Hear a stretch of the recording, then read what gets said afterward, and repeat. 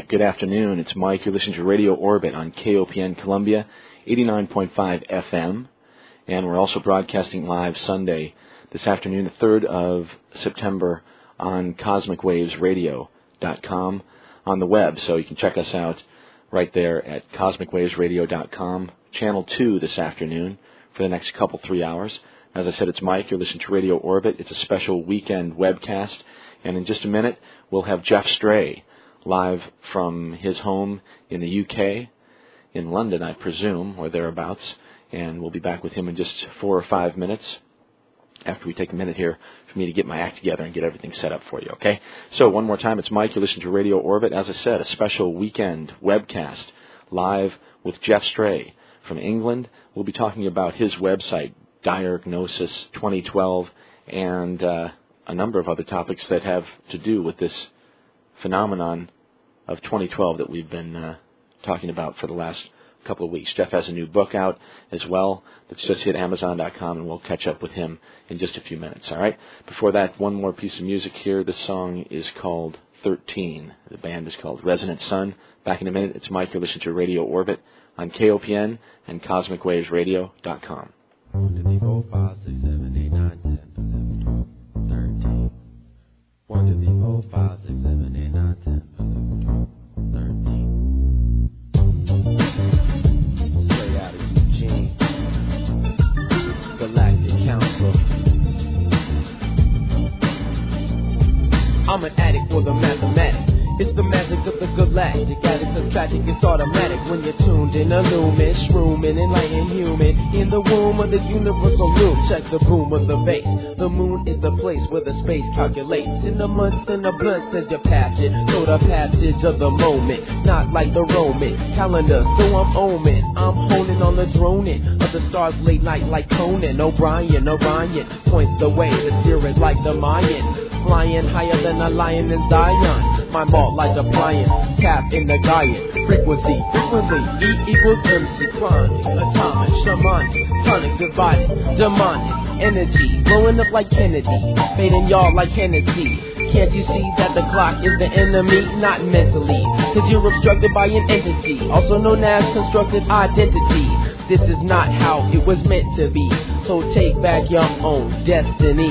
Astrologically speaking, my sine wave is speaking, just a beacon in a solar light sequence. Burning of the heathen, share a sack of the Shiva. My light outstands into pi r squares when I'm in the area. Rainbow photon space carrier, shining through the barriers. Divine light is here to take care of ya.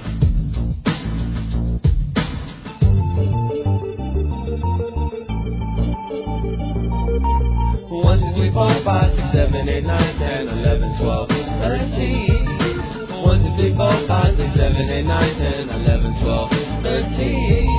1, 2, 3, 4, 5, 6, 7, chakra. You could tell peninsula to a haka. 8, 9, 10, 11, 12, 13. Cosmic pulsar resonating. With mathematical practice, we use our magical mattress to jump up and down. Unlike a string fluctuating, I bring the levitron, solving problems, equation, writing lyrical swings. This is the frequency, tuned into the scene, like my main day, my knee, in synchronicity with the tunes that are earthly, exposing mystification. With an equinox bursting through ego, hurtling creativity. Look into the science to understand trigonometry, linking chakra chains to express everything. The beauty of life, like and I will drill your life with a field of magnetic attractive information. Illustrious illuminating fractal space station. It all has an equal and opposite reaction. Balancing checkbooks, pushing weight in fractions. With the algebra, the salvia, a massive Gaia will resurrect your particles, dissolve energy to the level of intensity. Calculus and mystical arts, words about the lost, make believe lands in your heart. Getting worked up over something, because if it was nothing, the void would always be empty. Not by the forces, of course a horse is a magical creature like you and me, with celestial blessings in the constellations, arithmetic. Take a look again to see a difference. Yes, writing continuous patterns with sequences of prophecies and Sesame Street is rocking we back and forth funky. Look to a theological, geological, O-down, brother, OG on the lowdown. We don't show down with the pronoun cause we're profound and we go round with the merry, who's a merry fairly with the very, very cherry, fairly, nearly, all the wearily, very merry, but carely with a arrow's wing and tarot beams for tarot seeds and stereo beams, so stereo beams pop goes the weasel and the easel, paintings, architecture to massage therapy, spiritual healing from shiatsu to Sweden. We're always educating and I always support the hierarchy, spreading the wealth lyrically as the bearers my three heads defend the underworld. See, 13, 1, 2, 3, 4, 5, 6, 7, 8, 9, 10, 11, 12, 13, 1, 2, 3, 4, 5, 6, 7, Shaka, Yucatan, Peninsula, Oaxaca, 8, 9, 10, 11, 12, 13, cosmic pulse are resonating. All right, there you have it. That's Resonant Sun, the cool song called 13 by request. This is Mike Hagan. You're listening to Radio Orbit. It's a special Sunday afternoon webcast, and we're coming to you live right now. It's about noontime in mid-Missouri and about 6 p.m. in the United Kingdom, where we'll be speaking with our guest in just a moment. Let me tell you quickly a bit about what's going to happen this afternoon. Jeff Stray is with us on the phone from his home in England. He is the author of a book that's called Beyond 2012. He has had a website up for a number of years that is addressed at www.diagnosis, DAIGNOSIS 2012.co.uk, and you can link there directly from my site at mikehagan.com. At any rate, in the next few years, there is going to be a tremendous amount of speculation, no doubt, over the possible meaning of the so-called end of the Mayan calendar. And there are already all kinds of theories that are circulating, from catastrophic to the ecstatic. Around 1999, my guest, Jeff Stray, began circulating a booklet that was called Beyond 2012.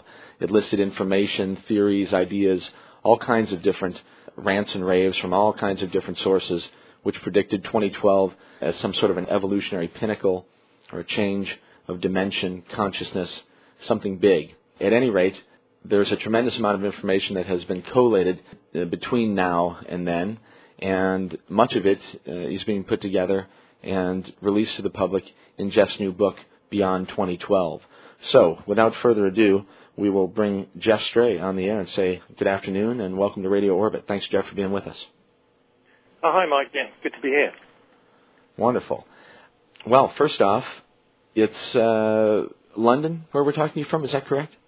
Oh, it's just south of London. It's about it's a little village called Forest Row near East Grinstead, which is about an hour south of London. Okay. What's it like there in England this time of year? Well, it's been a bit sort of rainy just the last few days, but it's cleared up nicely this afternoon. It's changeable, really. We thought it was going into autumn, but it seems to be going back to autumn now. All right. Well, it's a nice afternoon here, and I'm glad we have you on the air with us. So let's, for the people who aren't familiar with your work, Jeff, and for me as well, I'm certainly familiar with what you've done on the website over the last few years, but I'd like to know a little bit about your past and your background and what got you involved in this 2012 business to begin with. So maybe you could give us a little bit of background on yourself. Yeah, well, it all started about 25 years ago for me when I read Terence and Dennis McKenna's book, The Invisible Landscape. Right. That was telling about the story of their trip down to Ecuador, the rainforest there, where they wanted to try and get hold of something which hardly anyone had ever heard of in those days, but it's quite familiar now as ayahuasca, the jungle brew. They had this incredible experience down there, and as a result of what came through to them, they went back to the USA, and Terence in particular took it upon himself to try and decode this information he'd been given, and he'd been told that encoded into the ancient Chinese oracle, the I Ching, somehow all the change that happens in the universe was encoded into it. The I Ching is the book of change. And so Terence developed this theory, this novelty theory about how novelty or things that have never happened before are encoded into this time wave, and they could actually be theoretically, mathematically translated out of that and converted into a graph. And by a long, complex process, he managed to translate this stuff into a mathematical equation and then transferred it into a graph. And then the graph, basically, the graph that he came out with showed all the change in the universe from the beginning of time to the end of time. All the same graph was encapsulated within itself at smaller and smaller levels, each one 64 times smaller than the one above it. And so the resulting graph showed all the change in the universe from the beginning of time to the end of time. And those, the beginning and end points were the only points where all the subwaves all meet up. So anyway, having read this book, I was quite fascinated by the idea. And then once he got this graph, he had to correlate it to human history, and he used the explosion of the Hiroshima bomb in 1945 as a sort of massive, what he called ingression of novelty into space-time. In other words, something that had never happened before, as far as we know, the explosion of a nuclear bomb over a populated city. And then from there, just a sort of simple calculation forward to the point where the graph ended to work out where the end of the graph was, and it came out then as November 17th, 2012.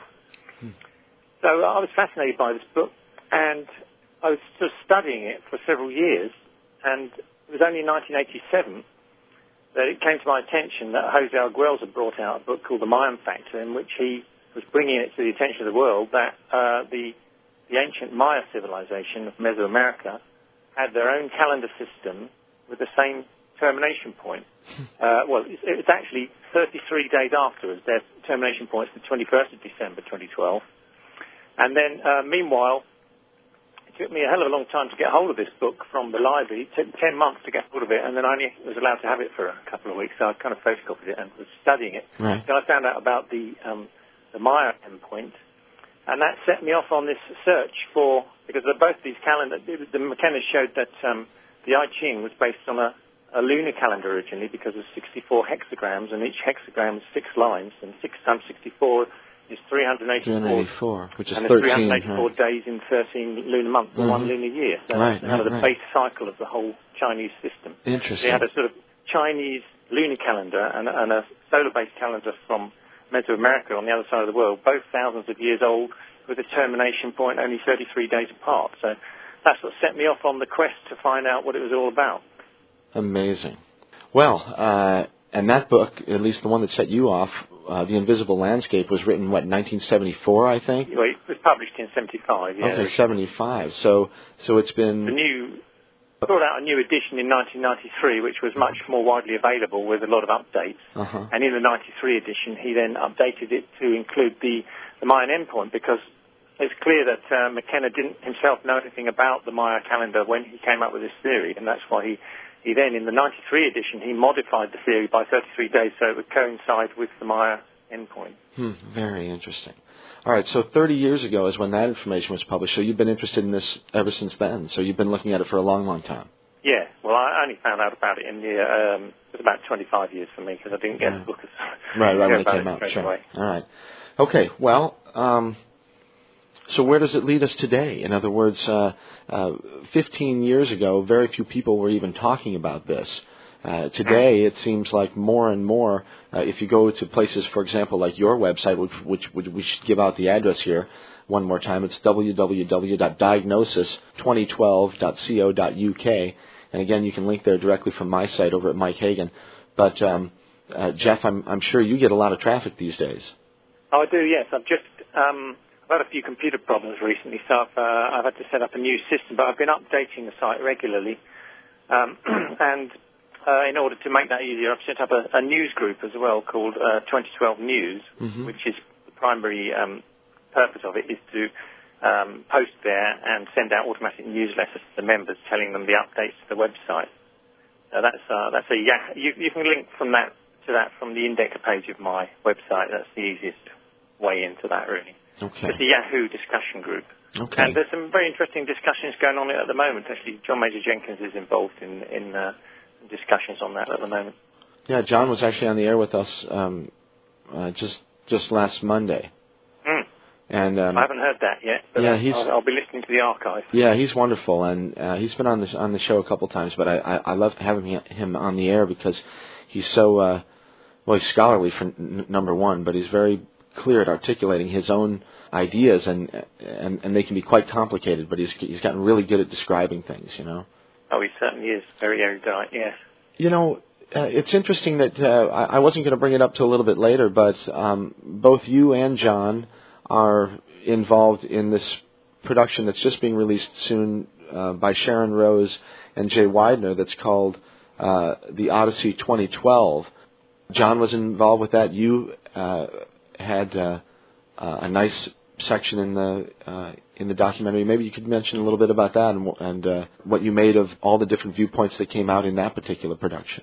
Yeah, I've only seen the first edit so far. I think the new edit is on its way to me in the post at the moment. It's taking a bit longer with me being in the UK.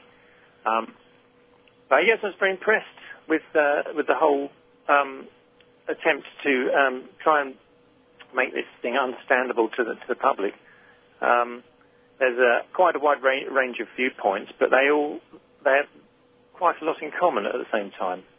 I think the idea of the film was to be a little bit like What the Bleep as much as possible, where you've got various interviews that are split up into bits that keep coming. The subject matter of the interviews, each subject is covered, and people from various people that have done the interviews are then brought in on those subjects as you go through the film, a bit like What the Bleep, yeah. All right, well, along this way, I've been interested in this for a long time too, Jeff, and it seems that now more than ever there's a real polarity between sort of general ideas. And in fact, your book, the title of your book is called Beyond 2012, and the subtitle is Catastrophe or Ecstasy. And it does appear that there's, two sort of viewpoints that are the primary ones, and simply those that think that we're doomed and those that think otherwise. What do you make? Is that the way you've seen it? That is the way, yes. The prophecies are really the root of this. People that have made the prophecies that are associated with 2012, many of them have both concepts of catastrophe or earth changes and what I call ecstasy, which is the more positive side of this in the way of a kind of an evolutionary shift and a sort of transition point in the whole evolution of the species. Well, the word ecstasy actually originally means standing outside the body, and there have been some connections that imply that we may be looking at, amongst other possibilities, a situation which might facilitate an out-of-body state in older people. Via technological prosthesis or otherwise, or through consciousness shift or something? Consciousness shift. It seems that in the Monroe Institute, they measured the magnetic field of the body while someone was doing an out-of-body experience, and the polarity of the body actually switched. And as I put in the book, there's a lot of evidence now that not only are we overdue for a magnetic pole shift, but that some scientists are now saying it's actually already started and it's underway at the moment. Areas of field off South Africa where the polarity is already reversed, and they've studied it and done a model in the laboratory where before a reversing of the poles, you would get a general lowering in the intensity of the Earth's magnetic field, and that's actually been going on now for around 2,000 years, so they tell us. Plus, you would get these outbreaks of little pockets of field reversing before the whole field shifts, and really? We're also getting that as well. So it looks like one of the components of what might be happening could be a magnetic shift of the Earth's magnetic poles. So it's just an idea that since they measured this this magnetic field of the body when it was out in an out-of-body experience, and it was opposed, that there's a conjecture that if the magnetic pole shift, that might make some people go into this experience. Very interesting. I wonder about dreams, because sometimes I think about dreams basically as an out-of-body experience, I wonder how they qualify the out-of-body experience.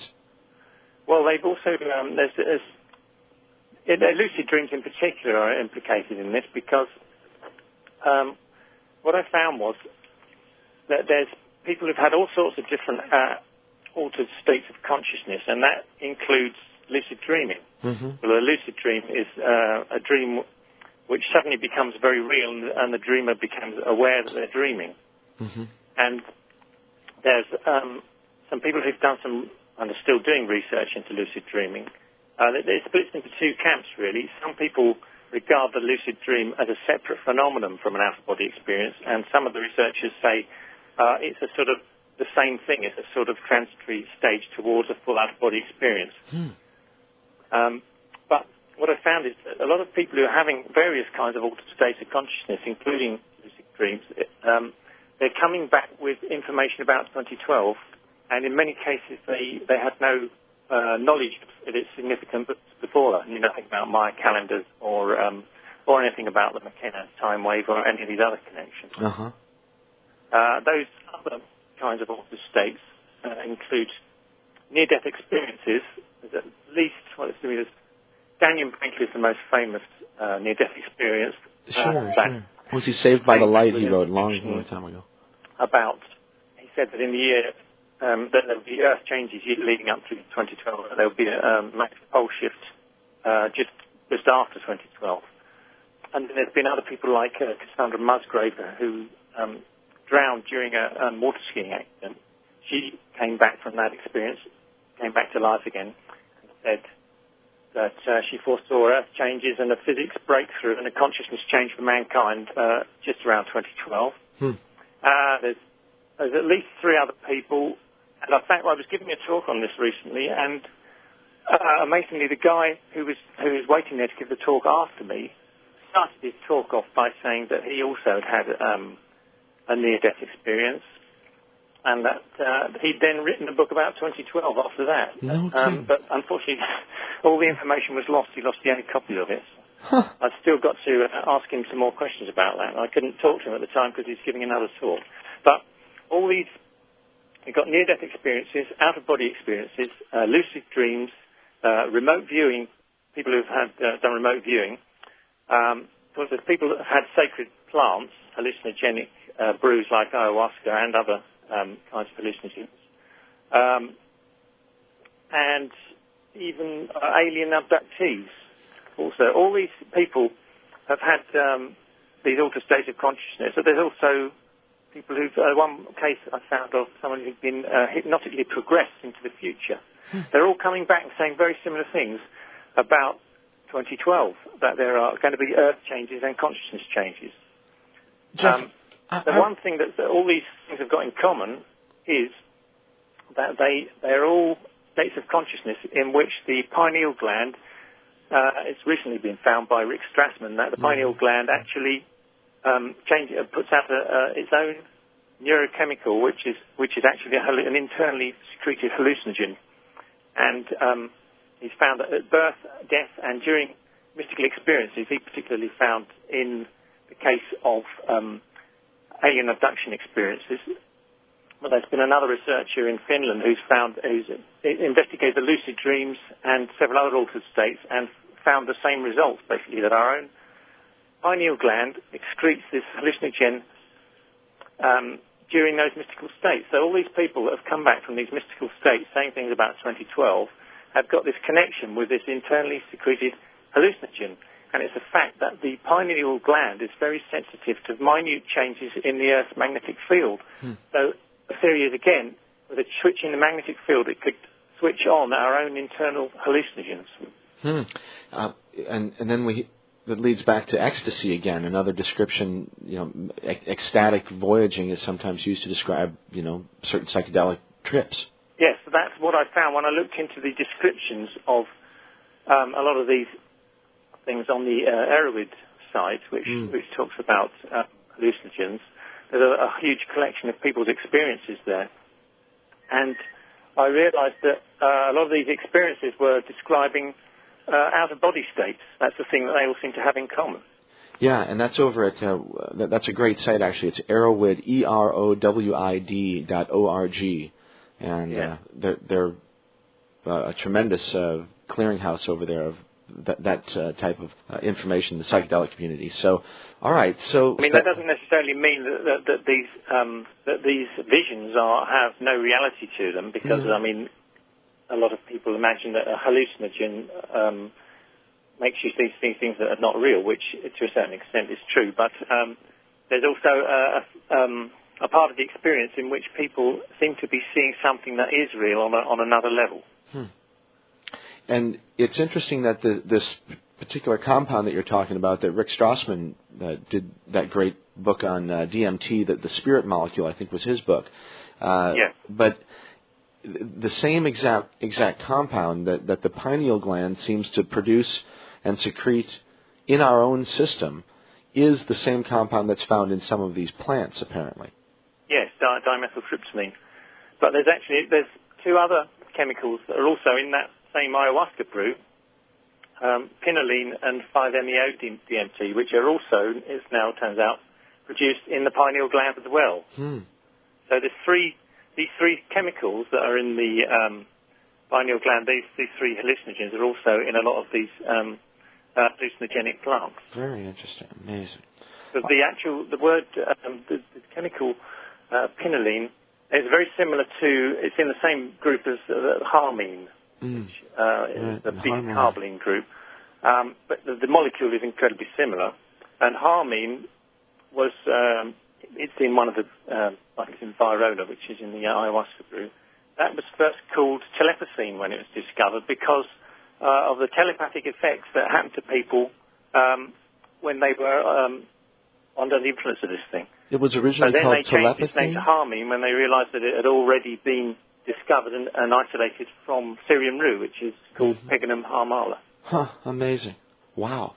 Okay, well, there are other sides to this story as well that that I'm not sure where so many of the different theories that have come up from, but I mean there are things, Jeff, from genetic mutations via cosmic rays and the end of time, an encounter with an asteroid. Yeah. All kinds of different ideas. Maybe we can take a short break here, and we'll come back and talk about some of the many different ideas about possibilities that people think might be coming to bear in the next few years. And then, I don't know, maybe we can hash some of them out and sort of get an idea of where, just in your own personal opinion, where you think things sort of hang. Right, okay. All right? Yeah. All right, cool. We'll do it. We will be back in just a minute. My guest is Jeff Stray. You can find out information about Jeff on the web at www.mikehagan.com. Just check right there on the front page, and you'll see a link over to Jeff and his website, which is www.diagnosis2012.co.uk. All right, this website is amazing. There's a tremendous amount of material here, and I've only gotten off to scratch the surface over the last couple of weeks as I've been getting ready to talk with Jeff. But a tremendous amount of information here, and just start at the beginning and start scrolling your way down, okay? All right, it's Mike. We'll be back in just a few minutes. Thanks to the people over there at CosmicWavesRadio.com for getting us live and on the web this afternoon, and to KOPN at www.kopn.org. And we'll be back in just a few minutes, as I said, with Jeff Stray, the author of an amazing book that's called Beyond 2012, Catastrophe or Ecstasy. We'll be back in just a few minutes with him, okay? This is a band called Quetzalcoatl, and the song is called Rising Sun.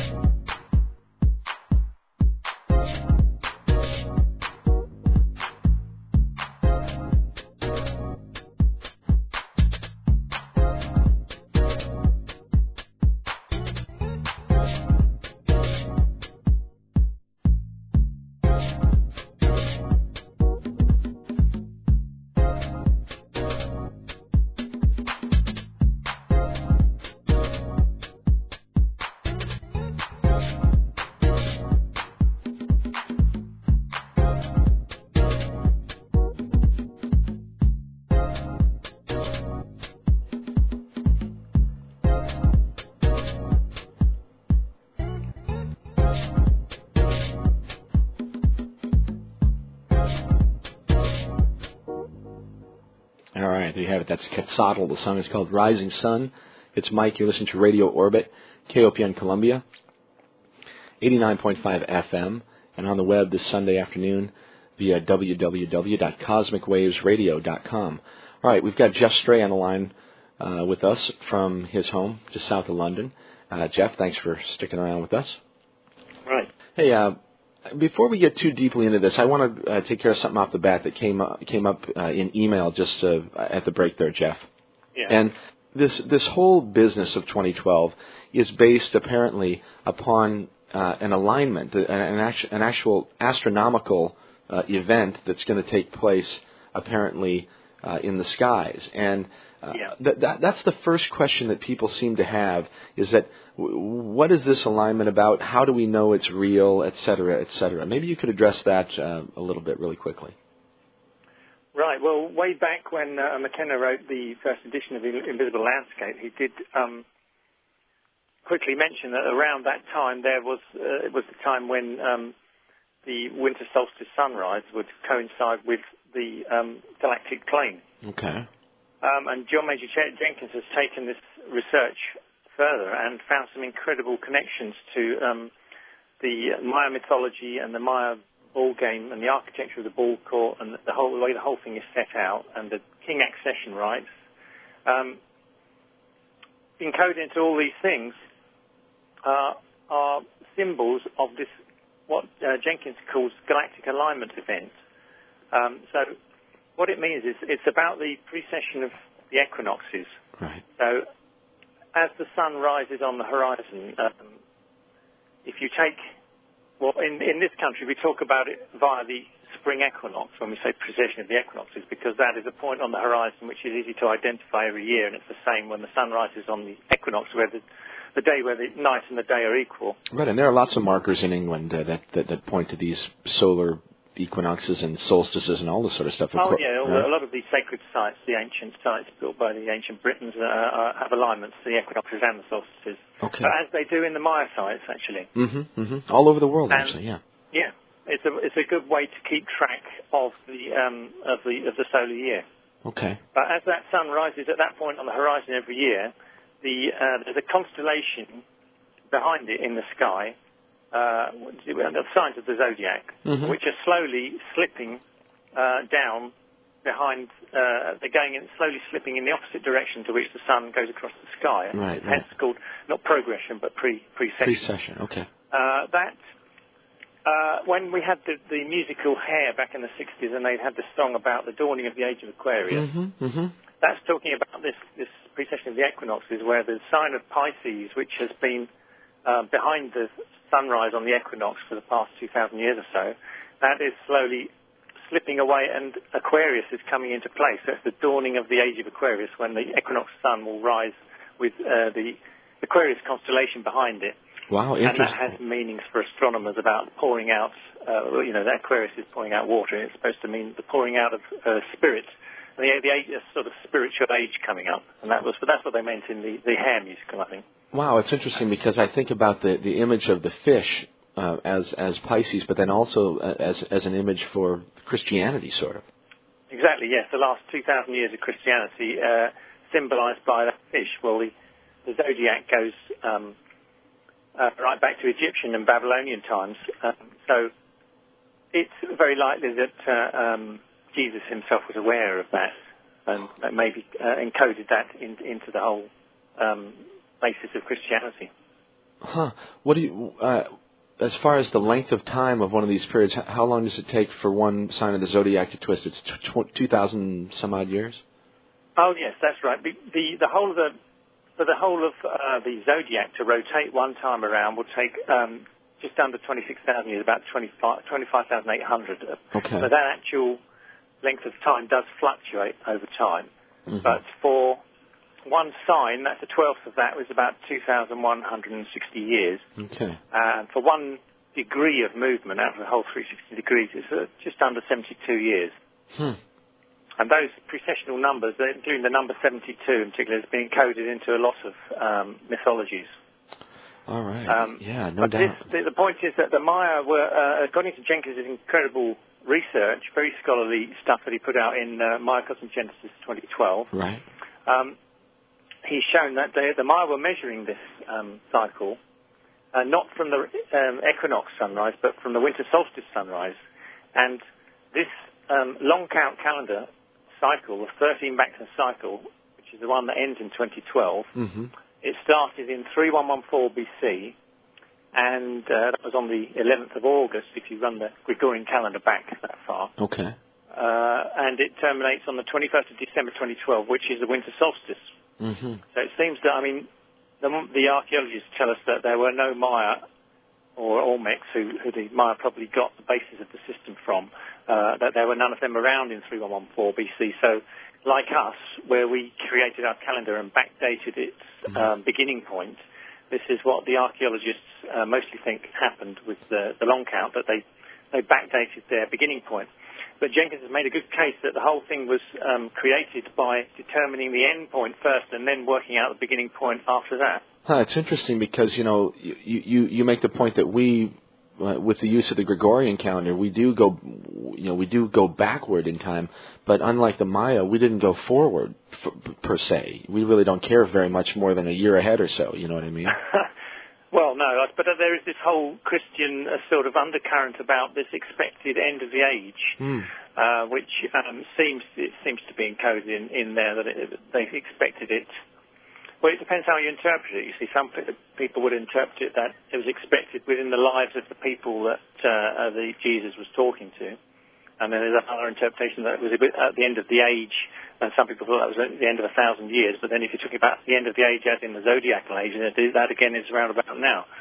So you could say there's this sort of concept underneath the whole Christian, because, our whole calendar is based on the birth of Christ, and this is what he said about implying that there's an end of an age coming up. And it's also encoded into Judaism, really, because they have this concept, which is in the Old Testament, about the creation, which was done in 7 days. Well, there's a rabbinical interpretation on that, where each of the days represents 1,000 years, and that's actually, it's a couple of places in the Bible, in Psalms and somewhere else, it says the day of the Lord is as 1,000 years. So if you then interpret those 7 days of creation as 1,000 years, you count up all the ages of people when they gave birth, all the genealogies that are listed throughout the Old Testament. You can work out how long ago it was to Adam and Eve. It's around 4,000 BC.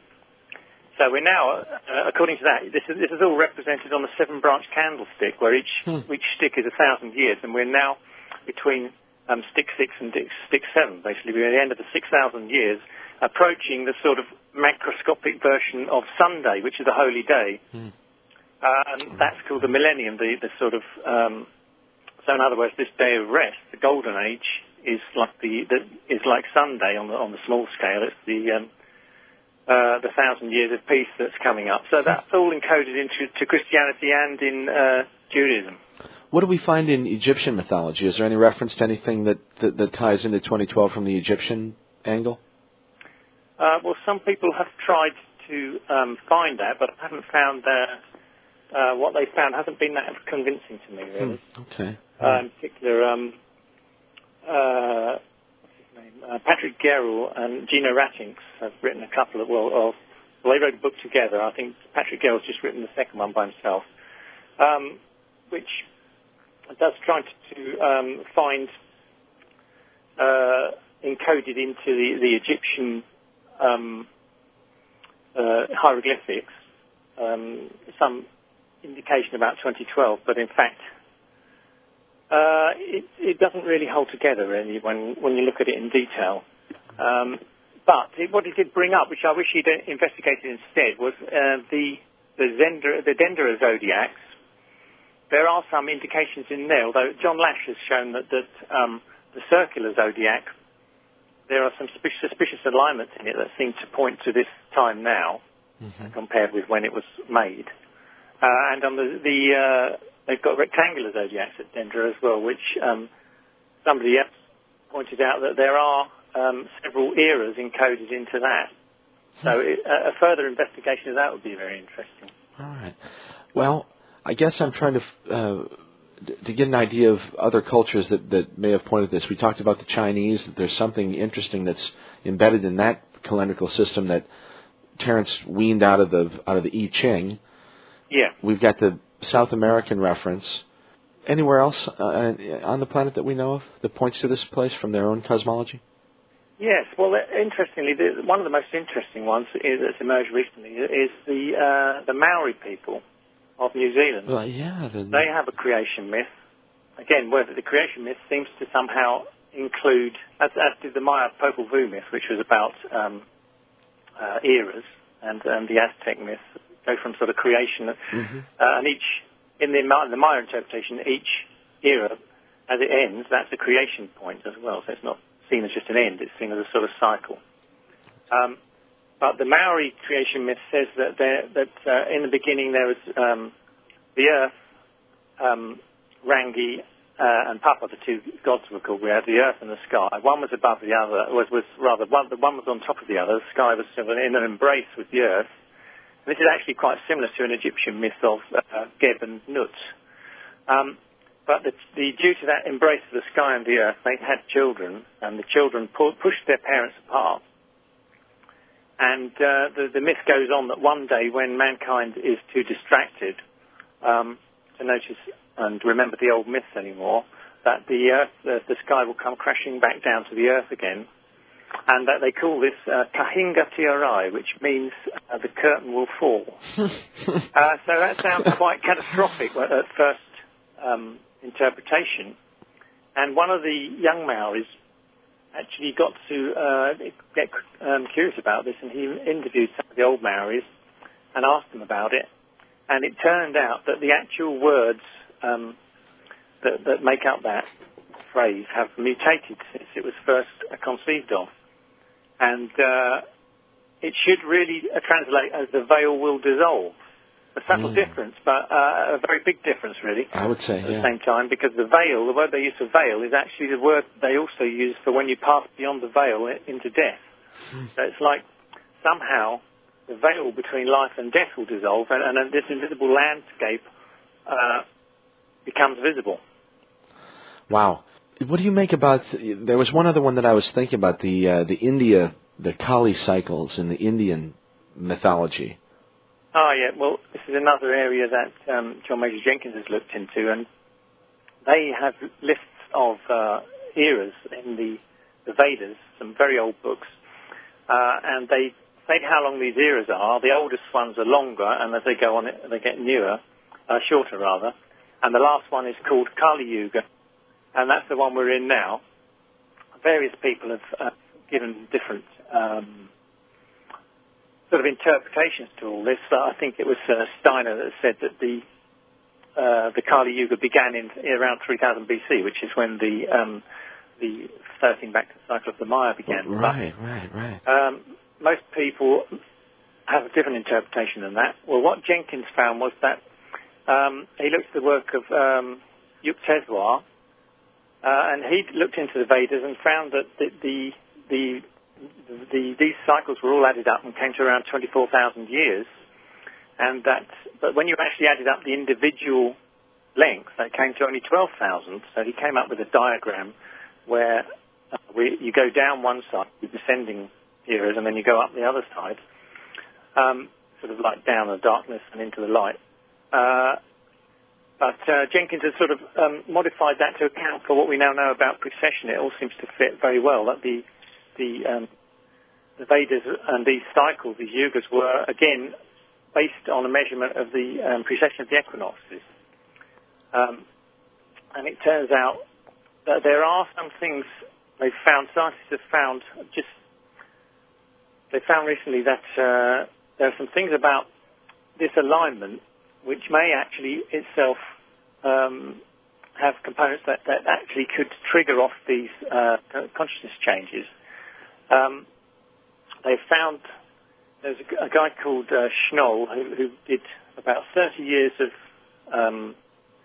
investigations. He was just doing checking on biological reaction rates in test tubes on proteins and things, watching how long it took for things to happen, and chemical processes and biological processes. And it was just a normal experiment, which he did about 30 years ago for the first time, when he was quite new to the whole field.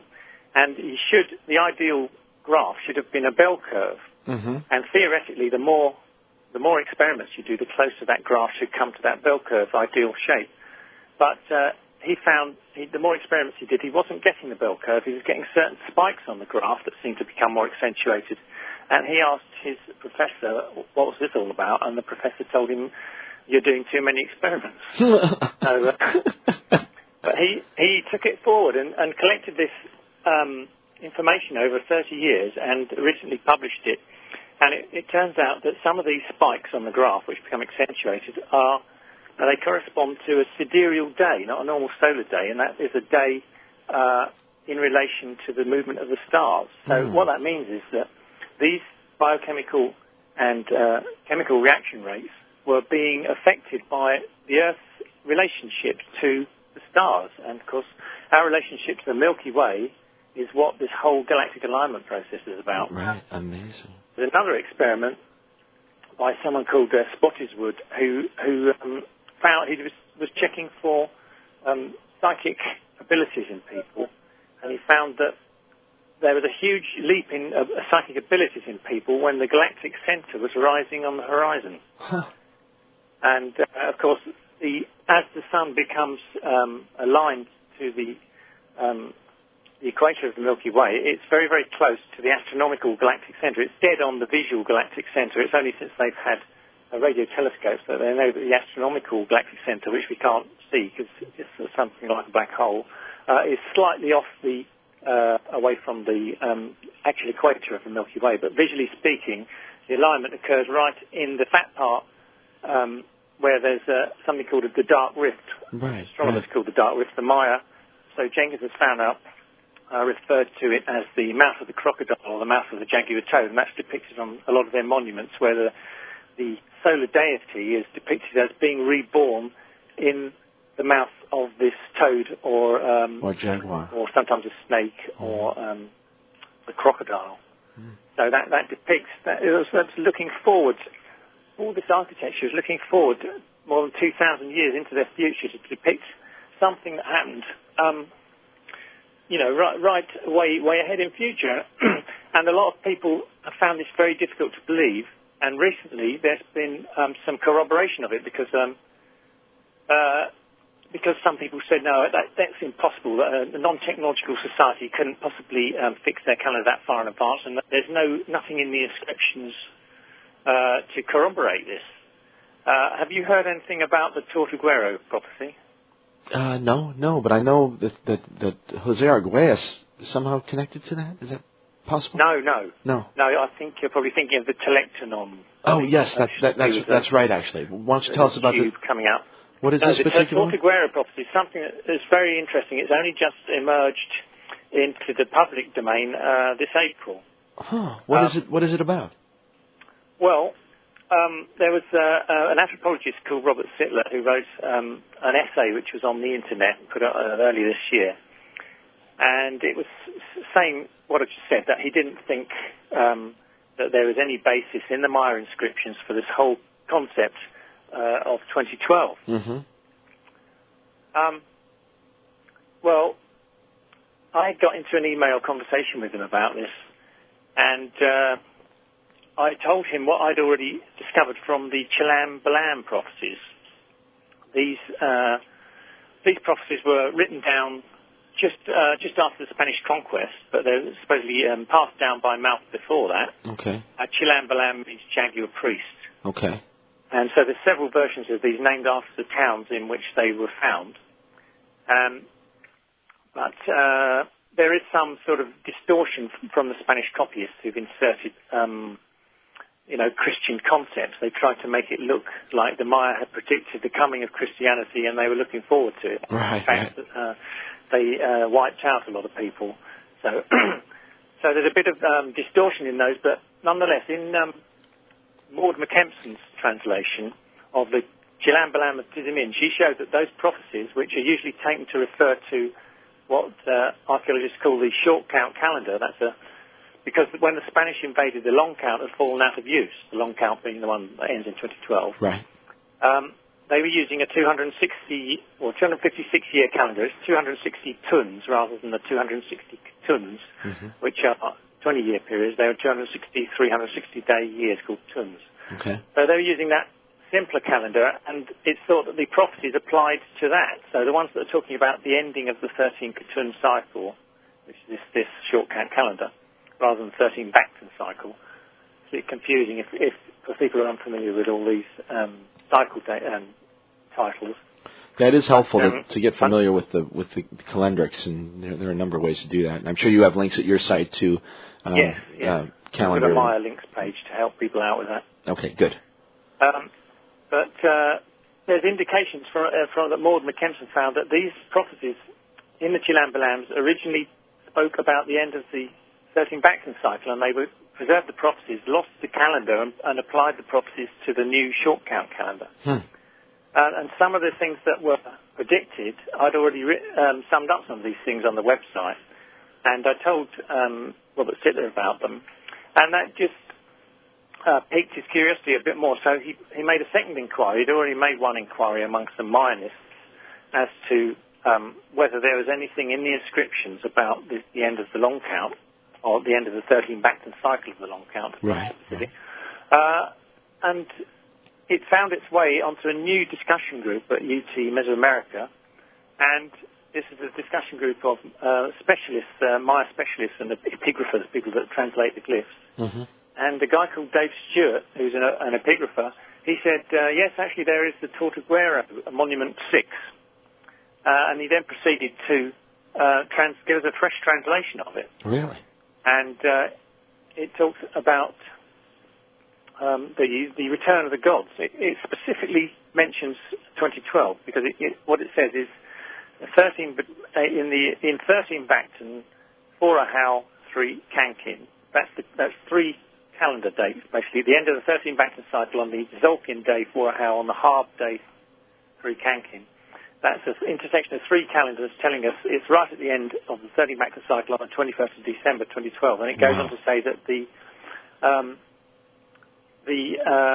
unfortunately it's a bit damaged, this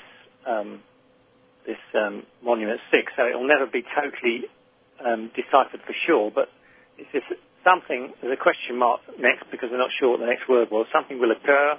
It will be the descent of the 9 support gods to the, and then they can't find the last word either, but basically what it's talking about is in 2012 the gods are going to descend. Whatever that means. And this is exactly what has been said in the Chilambalam prophecies. It even mentions these same 9 gods, who are also seen as one god. So here we have a fresh corroboration for straight from the classic era, and this is not post-conquest or anything. This is a late classic era that the Maya did look forward and predict things for the end of this 13 Bacton cycle in 2012. And it's interesting that all of these that we've been talking about, Maya and otherwise, they all seem to indicate some sort of raining down from above. You know, it's certainly something that the metaphor always seems to be something that's going to come from above. Yeah, well, when the Spanish invaded, they found it so bizarre that the things that the people already believed there was seemed so similar to Christianity in some ways that this sort of concept of for one thing, it says in the Chilambalams that they expected the return of Kukulkan, who's the feathered serpent god. Right. So they expected the return of a god. They venerated the cross symbol. They had this system of sort of sacrifice, which Christianity had got it symbolically in the communion, which replaced the original blood sacrifice that the Jews had. And there's several other sort of correlations between the two sets of beliefs, and they found it so bizarre that they called it diabolical imitation. They thought that the devil had been there beforehand to sort of take the mickey out of them all, in this religion which mocked them. You know, and that's why they got into destroying all what they call the works of the devil, all the codexes, all the writings, and a lot of the monuments, and a lot of the people, of course, were destroyed. Amazing. You know, it's interesting that we see intimations of this stuff in all the major religions. And whether it's an apocalyptic tone or not, but it's almost like there's sort of an unconscious thread that's woven itself through all these different ideologies, and it just, because it's such a big deal, it just pops itself up in different ways, but it can't help but pop itself up. Does that make any sense to you? Oh, yeah. I think there's one truth behind all these religions, really. Mm-hmm. And it's just popping up in different ways. There's, there are some online where Islam has also taken some of the prophecies from the Bible and used that to predict they call the Day of Wrath, or the Day of Judgment, also in 2012. They do that by, in the book of Daniel, it talks, there's these numbers where it says that the age will last for, I think it's 190 days, mm-hmm. and then those who last for 1,334 days, 1260 days into 1334, is it 30? No, 1290, 1334, that they will get to see the end at the end times. And so there's intimations in there that refers to, well, the sort of, the Judaism interpretation on that is that this refers to the time of the first mosque that was put on the Temple of Solomon site. Mm. If you take a day as a year in this case, rather than a day as 1,000 years in the other interpretation of the 7-day candlestick thing, then 1,290 years about from the first mosque that was put on the Temple of Solomon site brings us to 1967, when the Israelis regained Israel.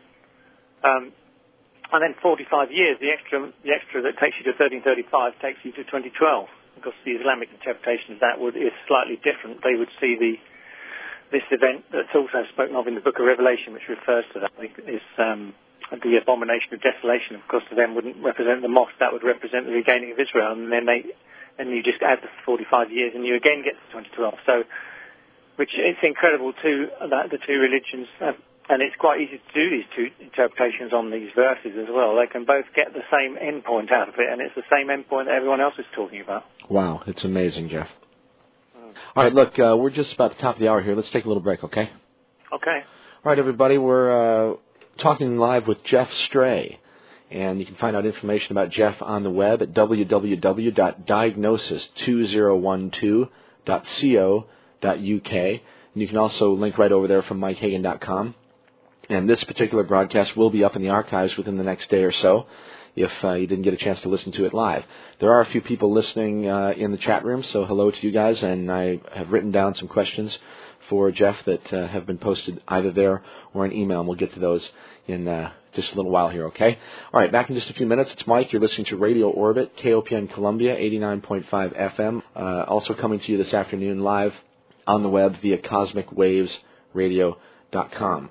All right, here's a song by a band called Cross-Eyed, and we'll talk about some of the negative ideas that have to do with 2012 after this song.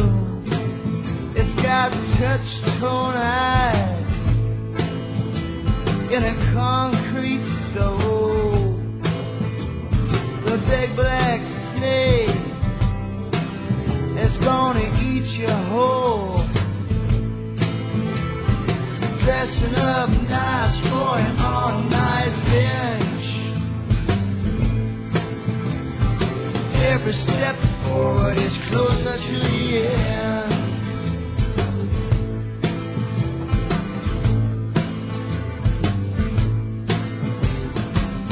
I've gone dancing with an oxygen tank.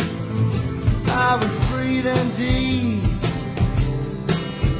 'cause the air just stank. Dressing up nice for an all-night binge. Every step forward is closer to the end.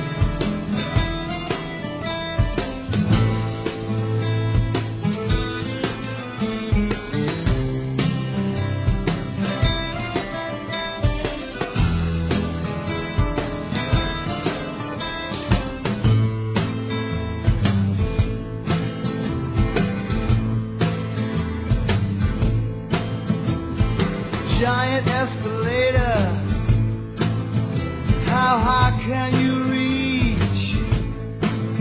You gotta pick me up, 'cause the shit's too deep. Jesus came walking a little too late. They opened up my mouth and they filled me full of hate. Dressing up nice for an all-night binge. Every step forward is closer to the end. Every step forward is closer to the end. Every step forward is closer.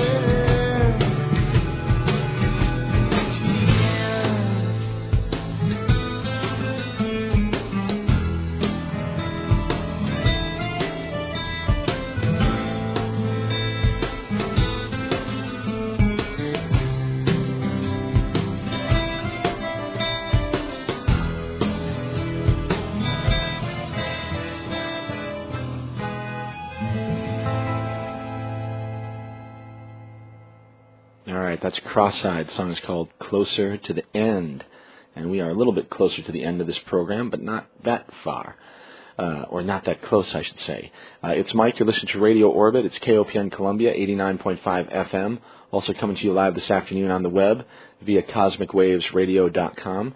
And my guest this afternoon is Jeff Stray.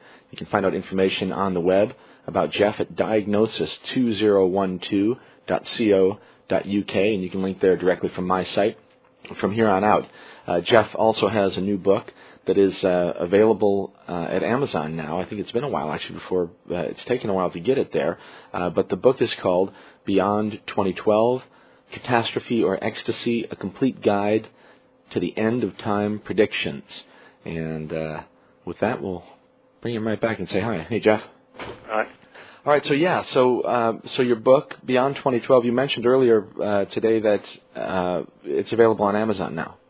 Yes, it came out in the UK last year, about this time last year, and it's been on Amazon.co.uk for a while, but we've only just managed to get it on Amazon.com by getting a distributor sorted in the USA. All right, well, congratulations. I'm very That's happy good. about that. Yeah, that's wonderful. All right, and one more time, the book is called Beyond 2012. What's the response been so far to people who have read it, Jeff? Oh, well, I haven't actually had touch wood. I haven't had a negative response yet. But, yes, there have been glowing reviews, actually, some which I've just uploaded onto the Amazon site. Yes, on this news group, it seems to be very well appreciated, the news group which I started, the 2012 News 2012 news, something like that. All right, so I bet you if you go to Yahoo Groups and then go to the search and put in 2012, that'll probably get you pretty close. Should come straight up, yeah. Okay, sounds good.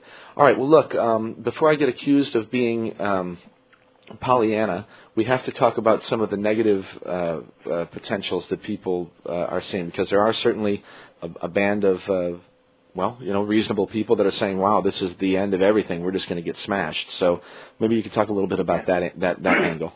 Yeah, well, I think the basis, apart from the fact that our whole concept of, our own, underneath our religion, which is the basis of all our society, the Christian religion, we have this sort of unspoken concept that there's this judgment day coming up, you see, and that all the sinners will be roasted, and everyone, a few people might make it to a nice place. And I think this, it's coloured people's interpretation of all this. Obviously, there may well be a connection, as I've pointed out, but it's funny that you've got this heaven and hell concept in the Christian version, but you've also got the similar concepts woven into the other prophecies of earth changes and consciousness changes. Yes. And a lot of the indigenous elders who are now coming out with their ancient prophecies are telling us that our own expectations of what will happen will actually affect the outcome. So there is the possibility that too much pondering on negative, catastrophic scenarios will help to bring those about. So I think that has to be taken into account as well. I mean, it's like the self-fulfilling prophecy scenario. So while I don't agree with putting your head in the sand and ignoring what people are saying, it has to be looked at and taken on board and looked at carefully to see, if these theories people are coming up with are actually based on anything. Well, during the research I've done, I looked at a lot of these theories, and most of them actually can be discounted by poor research, second-hand information that's not quite right, or things which just haven't been looked into thoroughly enough, and the theory as a result falls to pieces. People are quite attached to this idea that the world's going to end, because I'm not quite sure why.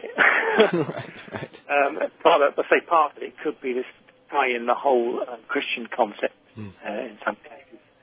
But of these catastrophe theories, one or two of them are quite well thought out, and one of those, you're having Jay Weidner on tomorrow, so you can ask him more about this, but he did a lot of work researching this cross at Hendaye. Yes. In the Pyrenees, there's this cross built way back in the 1500s or 1600s, built by alchemists encoding alchemical information. And the alchemist Fulcanelli put out a book in about 1926 about the mystery of the cathedrals, it was called. But in a later edition, I think it was 1956 or 57 edition, there was an extra chapter in the back about this cross. And from what he's written there, Jay Weidner went on to do a lot of research on it with Vincent Bridges, and they found that it seems to encode a 20-year period, again, leading up to 2012, using the four last tarot trumps of the major arcana. That's right. As sort of major clues as to what it's talking about. Yeah, from the tarot. Yeah. And it seems to encode something about, encoded onto it, there's this Latin inscription which says O crux avis bezunica, which means hail to the cross, our only hope. Now, there's something weird about the way that's written. It's the S that begins one of the words has been displaced, so that the central X in crux is directly underneath another X at the top.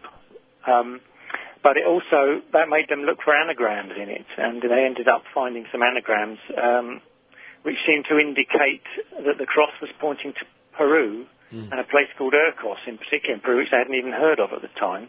They then went to Urcos. They found a place called Urcos, and they went there, and there had been a cross there. Unfortunately, it's been destroyed, so if there's anything encoded on that, they won't know. But there's a church in Urcos, and I found that there's some work by a couple of women who've done some initiation work with the indigenous people that live up in the mountains of Peru, and they found that this Irkos is a very important place in their prophecy, which is also about 2012. And what they say is that this was a man called Juan Núñez del Prado who originated this information.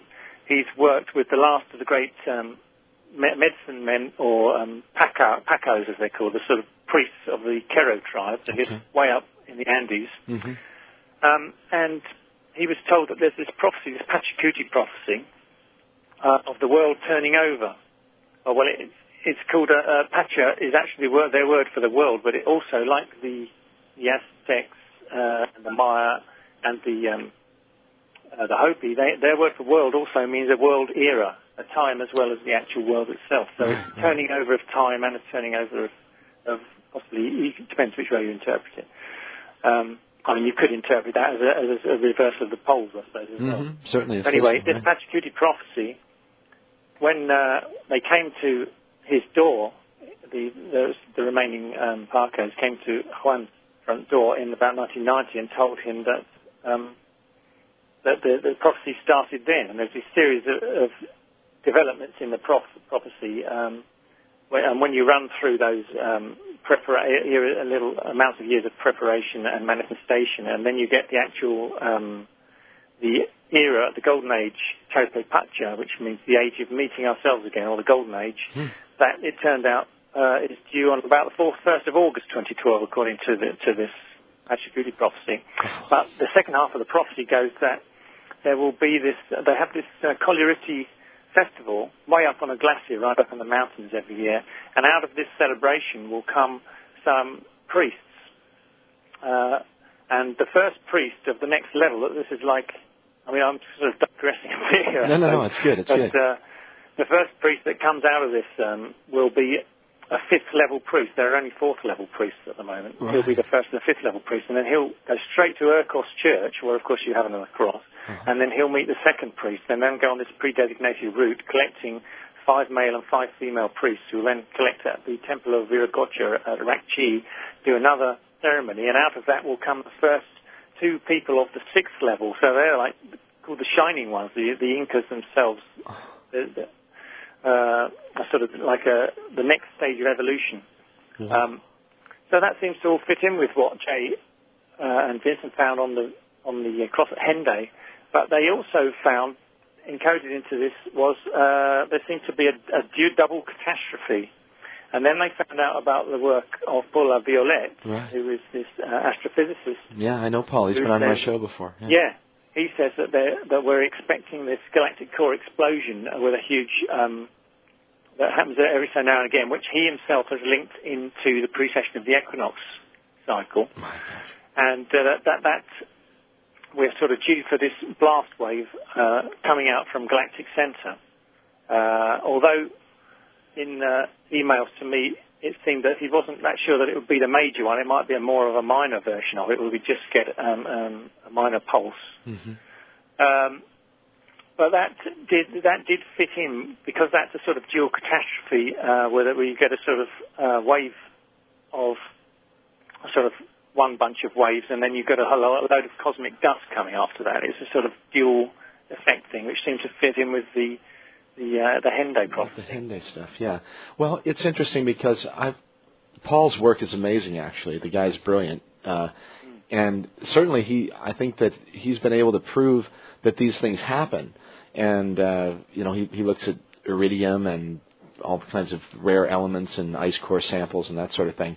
But I'm interested in the effects of light, and I think that I think of the central sun of our galaxy as basically, just a scaled up version of the sun that's burning, in our own solar system here. And I always think of, that it cuts both ways, that we need that light to survive, and that it can actually be a wonderful thing, and at the same time, it can be destructive if it gets overwhelming, Well, there's this whole concept of the photon band, which you may have heard of, which has been going since the early 70s or the late 60s. which keeps coming up in through people who do channeling and as being associated with 2012. But what it says just doesn't scientifically add up, because it talks about the solar system revolving around the Pleiades. But the components of that myth actually do. If you take the components of the myth can actually be broken down into important things that are true, but it's like it's been jumbled up and put together wrong. And Paul Violette has said that can be taken as sort of an allegory or a metaphor for the galactic core explosion. But from what I've seen, it seems to fit much better to Alexei Dmitriev's theory. Yeah. Have you heard anything about him? Yeah, in fact, I just was typing in my search engine here, planetophysical, because I know it's the only place I've ever seen that word before. But yeah, he was a Russian scientist that worked for the Russian Academy of Sciences, and he's amazing. Yeah. Yes, well, he's looked at changes through not only on the Earth. I mean, as you know, we're already getting weather changes as if we're in denial to say something isn't happening because of the weather changes on the Earth and everything. Well, we're also looking at changes on the Sun as well. They're getting more and more. The scientists are confirming more and more that not only are they're seeing changes on the Sun they haven't seen since they've been monitoring it, but they're also now saying that the next polar magnetic shift, you get this cycle on the Sun where the poles reverse, and that's the sunspot cycle. The next one being due in 2012, they're expecting that to be record-breaking solar storms along with it. That's right. So you've got these changes not only on the Earth and the Sun, but Dmitriev brought out into the public domain the fact that we've got changes in the weather and the magnetic fields of the planets throughout the whole solar system. And he found some results of some Russian probes that have been sent out, and it turns out that on the edge of the heliosphere, that's where the edge of the solar system where it's going through interstellar space, there's a huge build-up of plasma, which is magnetized. Plasma is a gas where all the ions have been stripped off. So it's called the fourth state of matter because it's sort of beyond gas. You've got solid, liquid, gas, and then plasma. It's like it's magical stuff that can go through solid objects. And we see ball lightning as a form of plasma, and lightning itself is a sort of high-energy plasma. And you've got the northern lights are a form of plasma as well. But Dimitri has pointed out we're getting more and more of these plasma weather effects in this environment that surrounds the Earth, and he's connecting that with and all the changes in throughout the whole solar system in weather and magnetic changes. He's connecting that with this build-up of plasma on the edge of the heliosphere, and he says we must be going into a sort of magnetized plasma-rich area of interstellar space. So you could look upon that. I mean, if you take away the photon being light itself of the photon band, that you could say that that's an allegory for us going into this magnetized plasma band itself, which Dmitriev says he's studied. He calls these plasma balls, he calls them vacuum domains, because there's one type which occur in the center of tornadoes where there's a vacuum, and you get these incredible miraculous effects after tornadoes have passed, where they found that straws been embedded in window glass, and pebbles have passed through glass without breaking it, things that actually seem to be against the laws of physics. I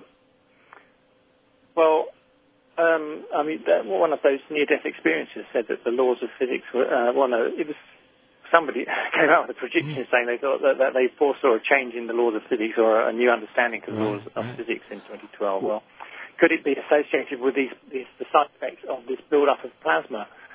Because Dmitriev said that this is going to also bring about a change in the consciousness of mankind. So it also seems to fit into the whole consciousness change interpretation on what's going on here. Well, I tell you, Jeff, I've wanted to do this for a while on the show, and I haven't done it. So I'm going to read just the summary paragraph real quickly, just to get it on the record here of what we're talking about, because I think it really is an important paper that didn't get much traction here in the West.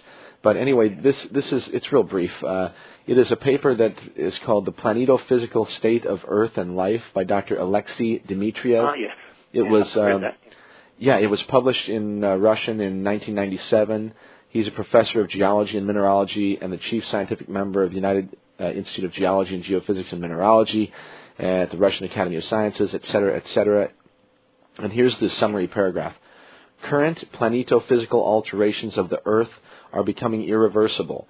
Strong evidence exists that these transformations are being caused by highly charged material and energetic non-uniformities in anisotropic interstellar space, which have broken into the interplanetary area of our solar system.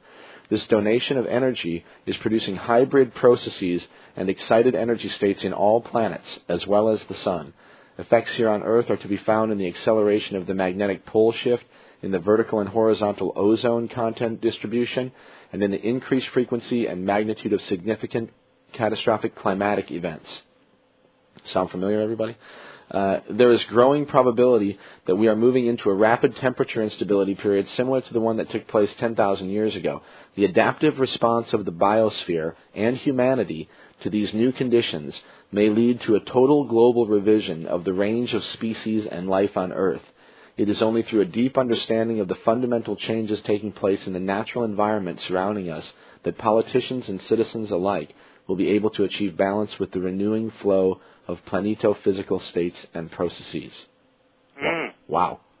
And then, and then you start digging into this paper, and it is deep, and it's referenced well, and, you can tear it apart, I think, but it's pretty solid. This guy's really onto something. And this was 9 years ago now. Yeah, I haven't seen anybody who's done a critique on that or anything.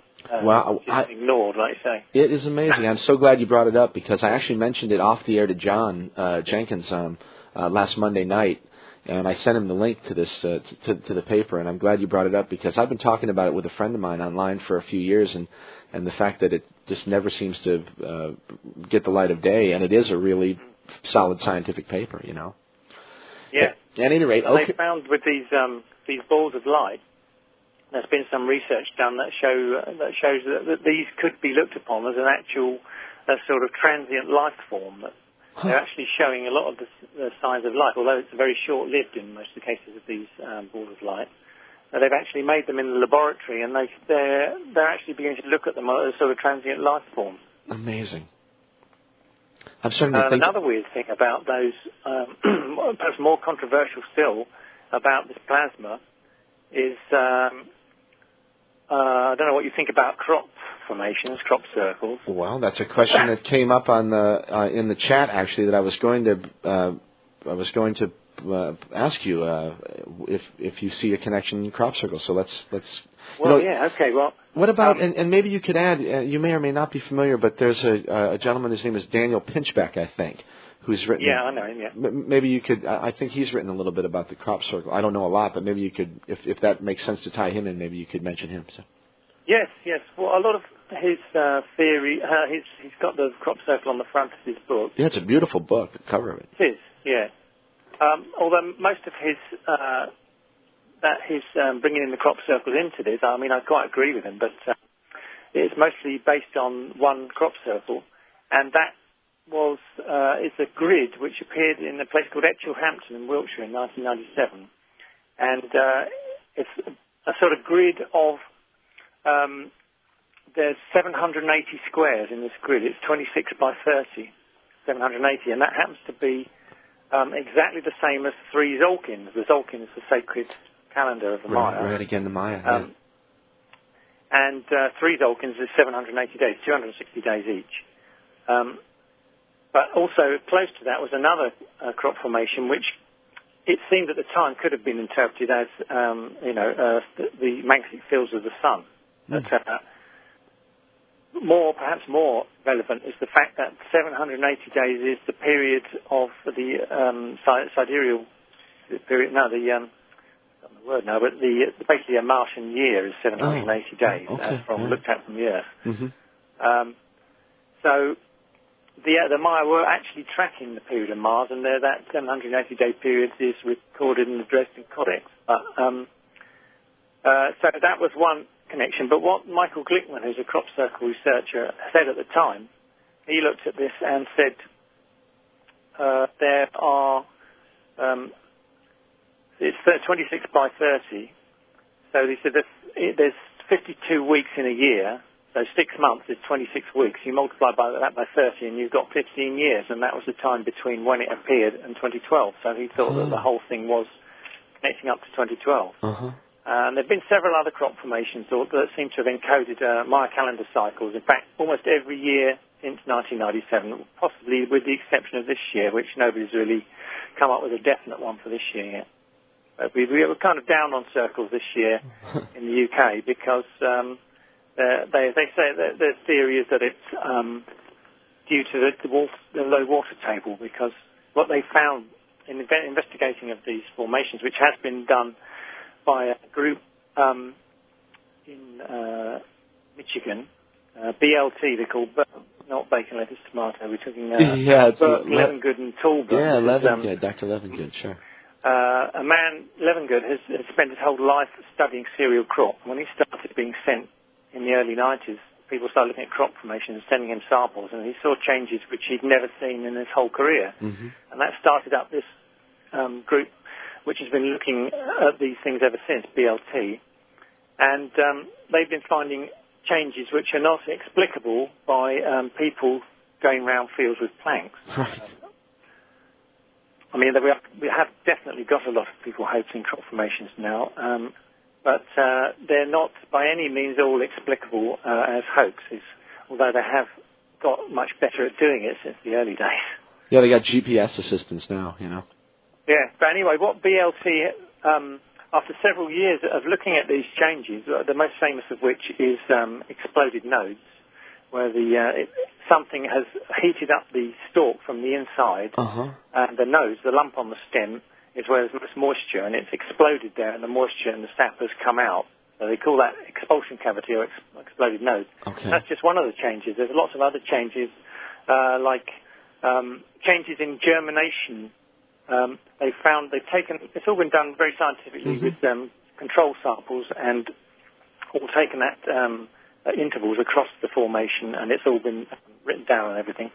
But they found that, yes, towards the middle, the length of the nodes gets bigger towards the middle of the formation, which is consistent with an electromagnetic source above it, having like a light bulb shining down more intensely in the centre and not so much around the outside. Okay.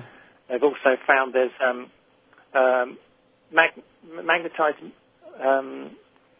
magnetic, sort of melted magnetic meteorite particles more concentrated in the formation than anywhere outside it. They found germination changes which were either an incredible increase in germination, boosted growth, or totally infertile. And somebody has since then, as I heard, has presuming that microwave energy is involved, which is what the team came to the conclusion that microwave is involved in this somewhere. Somebody has now patented a method of boosting seeds so that this has been patented, I believe, so you can actually buy these seeds that have got boosted germination rates, and that was discovered from crop formation. And they claim to have discovered Euclid's lost theorem, and Alan Brown's made some amazing discoveries about squaring the circle, all by studying the geometry of crop formations.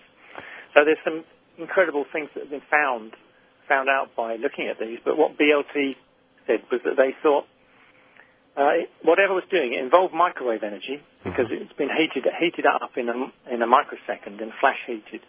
It involved a swirling effect. It involved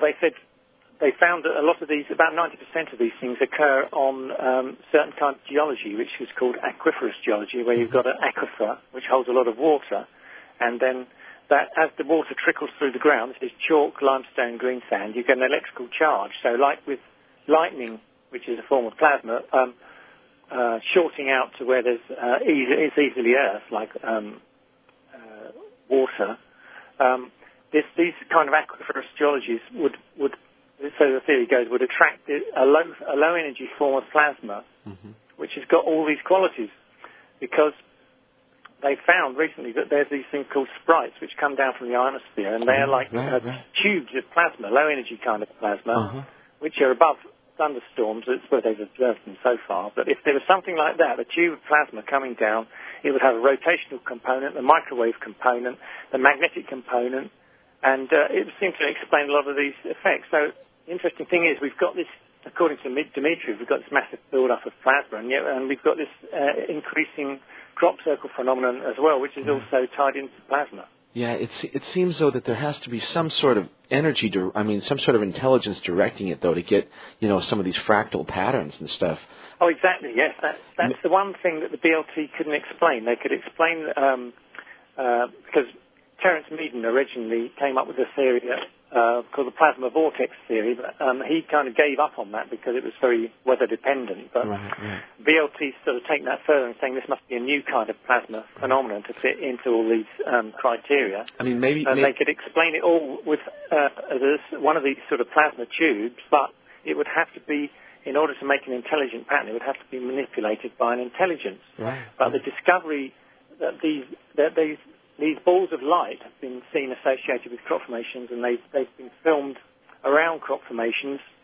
And I've met people who've actually had to do an emergency stop. In Wiltshire, people do go out on night watches looking for these things. And then where they've seen them, there's very often crop formation the next day. But I know people who've had to do an emergency stop when one of these things bounced in front of their car.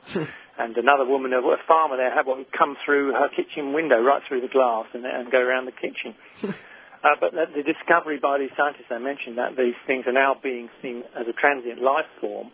In other words, there's an intelligence that could connect itself in certain weather conditions to these plasma balls. It can then affect reality through the plasma. Right. So it seems to be an explanation. Right, and perhaps the geology is just something that's necessary, in order for them to complete the trick or whatever. Yeah. Amazing. And the amazing thing is that a lot of these areas are also close to ancient sites as well. So people, the fact is that you've got these people who've dowsed these ancient sites have found these energy lines and strange energy anomalies associated with them. And they could also be associated with the underground water, you see. It could be the same, similar sort of reason for why the sacred sites are in these same areas as why the crop circles are appearing. Amazing. Wow. Very interesting, Jeff. Hey, I got one more question regarding crop circles, and it may or may not be one that you can answer, but a listener asked, Mike, please don't forget to ask Jeff about the Silbury Hill crop circle. Is that a particular... I'm not familiar with that one. Well, yeah, this is a bit of a controversial one, actually. This was 2004 at Silbury Hill. It was, in fact, the best-looking crop circle of the whole season, really. It was, everybody was crazy about it. Some people were calling it the Mayan Wheel, but that's confusing because they'd already called an earlier one that. But it seemed to be a pair of wings surrounded by... right around the edge of this wheel were some of these little G symbols, which John Major Jenkins has pointed out, the G symbol in this way, where they're both mirrored against each other, to the Maya represented jaguar snouts. That jaguar snout symbol was always above a depiction of Xibalba, which is the entry or portal to the road to Xibalba, which is a black road, which is the way to the underworld. The shamans would travel down this to visit the ancestors. And in the sky, this was represented by the dark rift, which is where this alignment is taking place. So, but most people were familiar with this G symbol from the writings of Humbat's Men, who's a modern Maya daykeeper, who says that the G symbol represents the Milky Way galaxy. Well, I don't know if it's a bit controversial to disagree with what the daykeepers are saying, but some of what they're saying is influenced by what modern researchers are saying. That's undoubted. But anyway, putting that aside, that really is the only connection. It's just that the fact is that the archaeologists are not totally in agreement on that. The fact that those G symbols represented the Milky Way to the Maya. That's the point, you see. Humbat's Men said he did it, well, maybe, but we don't have much proof of that. Okay. But that was really the only connection that connected that crop circle to the Maya calendar. Somebody leaked it to the press. There's a Mayan crop circle, and then it became a headline in one of the major daily newspapers over here. Doomsday crop formation. And this crop formation means the end of the world's coming in 2012. You see, it makes good newspaper headlines. That's right. They like to sell it. Somebody then wrote an essay about it, which they put on the Crop Circle Connector website. Someone called C. Lewis. And the World News website asked me to check it out and see if what he was saying was true, because he was saying encoded in all these little lines around the edge was the fact that the world's going to end in 2012. So I looked at what he said, and I found several errors and misunderstandings about the Maya calendars, and I put a critique up there on the World News site about it. And then the following year, we had, last year, 2005, we had a couple more and that seemed to have Maya connections, again with these G symbols all around the edge.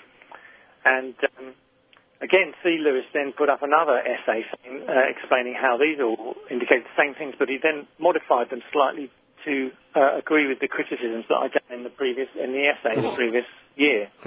Again, I put up another critique, knocking down a lot of what he said, but I had to agree that one of these formations did include some Maya calendar numbers, 13, 20, and 4. Well, 4 13s are 52. So these are major numbers in the Maya calendars. Right. But that really was all you could say. I didn't find any way of seeing 2012 encoded in it, or that meant the world was going to end. You see, people do love to read these things in. The guy who wrote those essays called himself C. Lewis again this year, and then in another article on another site, he called himself the Australian Scientist. And I found out from somebody that these are definitely the same person. He's it's a pen name connecting him up with C.S. Lewis. He put the title of one of C.S. Lewis's books there, and it's some sort of sign that he's connecting himself somehow with the Christian author C.S. Lewis. Interesting. Well, it's weird the way the web allows anonymity. You never know really who's doing what, and I've had some real interesting experiences over the last month and a half or so on my own website, and it's disturbing on the one hand and frustrating, but at the same time, I think it's just, the cost of doing business these days, sort of. What do you mean exactly? Well, hackers and trolls and troublemakers and, oh, really? And people trying to push negative messages, Yeah, well, I've had 2 computer meltdowns actually, and getting worried that I was getting targeted, but I don't know if that's paranoia or what. I don't know. It's I haven't had any hardware problems, but sure we've had the website under just almost constant attack for the last month. It's been amazing. So anyway, you wonder if it's just somebody messing around, or if it's somebody that's got an agenda, or if they're being told to do it. But you can't worry about it. Just keep doing what you do, So anyway, look. We are at about 1:37 or so. Let's take a short break. We'll come back and talk a little bit more, okay? Okay. All right, everybody, let's do it. This is Mike. You're listening to Radio Orbit. My guest, Jeff Stray. Very interesting information coming from across the Atlantic Ocean over there. You can find out information about Jeff on the web at www.diagnosis2012.co.uk, and you can link there directly from my site at mikehagan.com, of course. And Jeff's new book is called Beyond 2012, Catastrophe or Ecstasy. And we'll talk more with Jeff in just a few minutes about his book and about this whole 2012 phenomenon that is really just sort of taking off, and love it or hate it, embrace it or despise it. It's something that's becoming a big force in the cultural field, it seems like, and I can't imagine it doing anything but getting more and more powerful over the next few years. So we're going to keep our eyes on it and keep talking with people like Jeff and John and Jay and anybody else who's interested in this sort of stuff. So, all right, it's Mike, and you're listening to Radio Orbit, and we'll play another song here by Resonant Sun. The song is called Mystical Column. We'll be back in just a few minutes. One more time on the web at mikehagan.com. Thanks to KOPN for making this broadcast possible. You can find out information about KOPN on the web at kopn.org, and of course Cosmic Waves Radio for making it live on the web, www.cosmicwavesradio.com. Somewhere in Oregon, I reside in the center of the mystical column. I solemnly swear to make art with the given air. I breathe a weak balance, like Adam and Eve, polar opposite, but what is the cause of it? Some people call it the Hunab coup,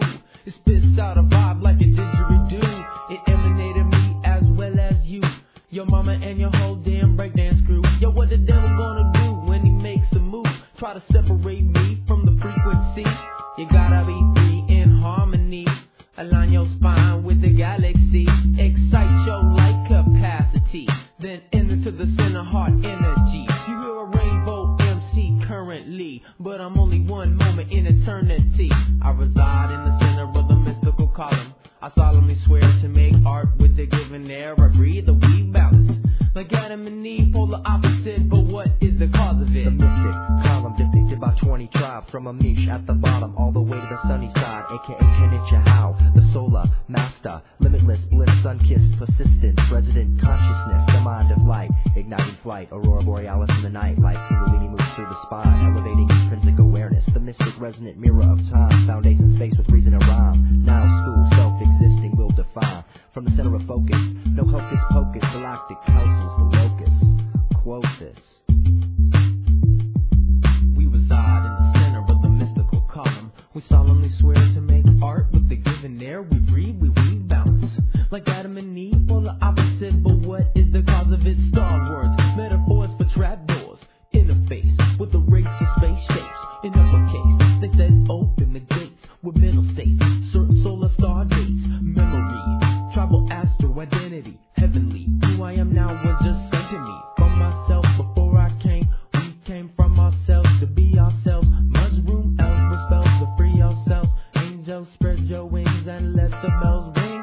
Universe to universe, converse, disperse, light works in my verse. Universe to universe, converse, disperse, light works in my verse. Universe to universe, they converse, disperse, light works in my verse. Universe to universe, they converse, disperse, light works in my verse. Universe to universe, converse, disperse, light works in my verse. We reside in the center of the mystical column. We solemnly swear to make art with the given air. We breathe, we balance. Like Adam and Eve, polar opposite, but what is the cause of it? Sephiroth, 10 orbs and 3 trees. Antidote for galactic bodies. Info for the starseed babies. You've been sent from Arcturus and Pleiades. I admit it's a bit crazy, but it's really not 2000 AD. Jesus came, but he didn't save me. 1320 meditation party. Resident Sun, Mystical Column. It's Mike. You listen to Radio Orbit, KOPN Columbia 89.5 FM. All right, it's a special Sunday afternoon webcast. My guest is Jeff Stray, joining us from his home south of London in the United Kingdom. And we appreciate Jeff spending his Sunday evening with us. Jeff, thanks for sticking around. Okay. Hey, here's a question for you. Yeah. How, if in any way, do you see technology fitting into this whole thing? You know, we touched on Terrence and Dennis a little bit earlier, and Terrence, on the one hand, I know, was really interested in the effects of technology with regard to this whole change that might be imminent. Well, do you mean, for example, that you could look at the Internet as a sort of developing neural network that connects people together, ready for the awakening of a global brain? Certainly, that was one thing that I think that the Internet was a big part of his vision. Yeah. Well, that fits in very well with the theory of Peter Russell.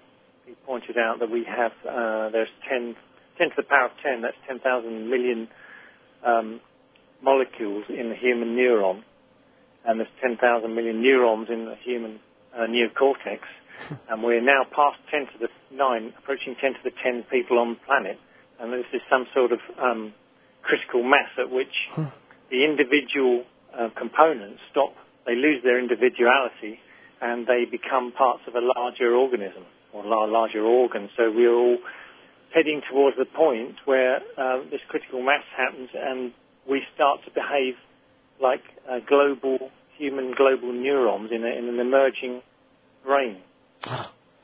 So you could look at the Internet as a kind of a physical correlate of a neural network connecting people up. But I tend to interpret it more, that neural network, more on a sort of telepathic level, really.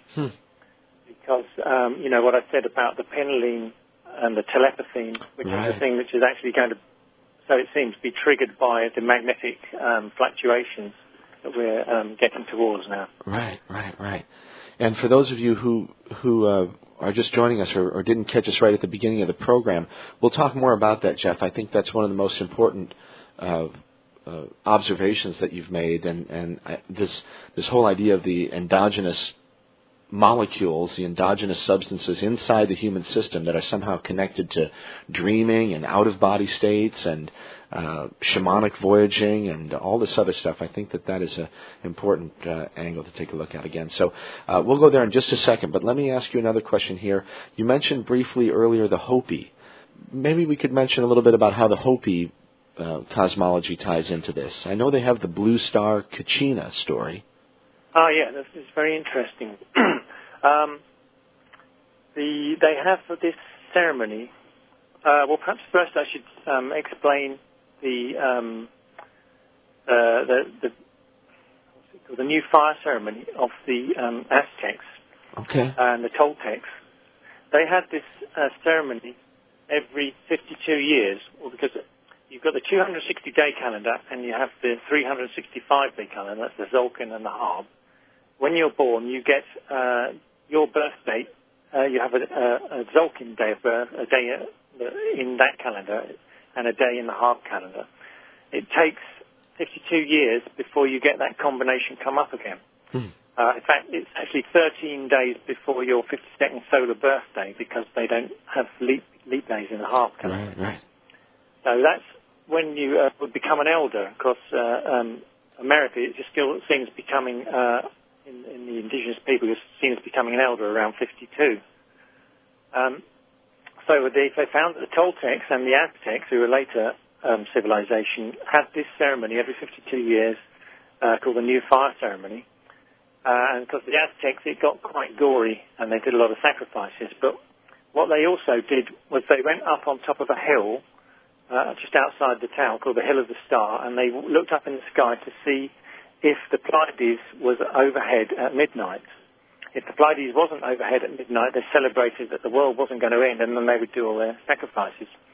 Well, John Major Jenkins has sort of decoded what this means, and interestingly, you could look at this as being part of what the actual the concept of the photon band is all about, because that includes the Pleiades in its concept. But what Jenkins said is that they were checking precession. This was from the sort of Toltec areas north of the Maya, and they had their own method of checking on precession, because just after about what they were doing was checking the conjunction of the Pleiades with the zenith sun, because exactly 6 months after they did this check was the day of the zenith passage of the sun over the top of their city there. And that's in the tropics where the sun passes directly overhead and you get no shadows on that day. They were checking to see if the Pleiades, how much closer the Pleiades was getting to conjuncting the zenith sun. But of course you can't check that in the daylight, so they had to check it in the dark or at midnight. And it turns out that the Toltecs took this knowledge down when they moved down to the Yucatan Peninsula, and they built the Pyramid of Kukulkan, which is the Maya word for Quetzalcoatl, the feathered serpent. They built this pyramid and they encoded all this cosmology into it and combined it with the Maya endpoint, because this pyramid at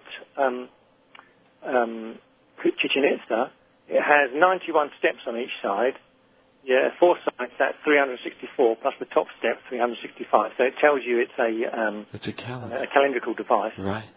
And then it turns out that every spring equinox you get this shadow play on it, where it appears that this Quetzalcoatl or Kukulkan, this feather snake, is wriggling down the pyramid. As the sun goes across the sky, it makes shadows enhanced by big stone snake heads on the bottom.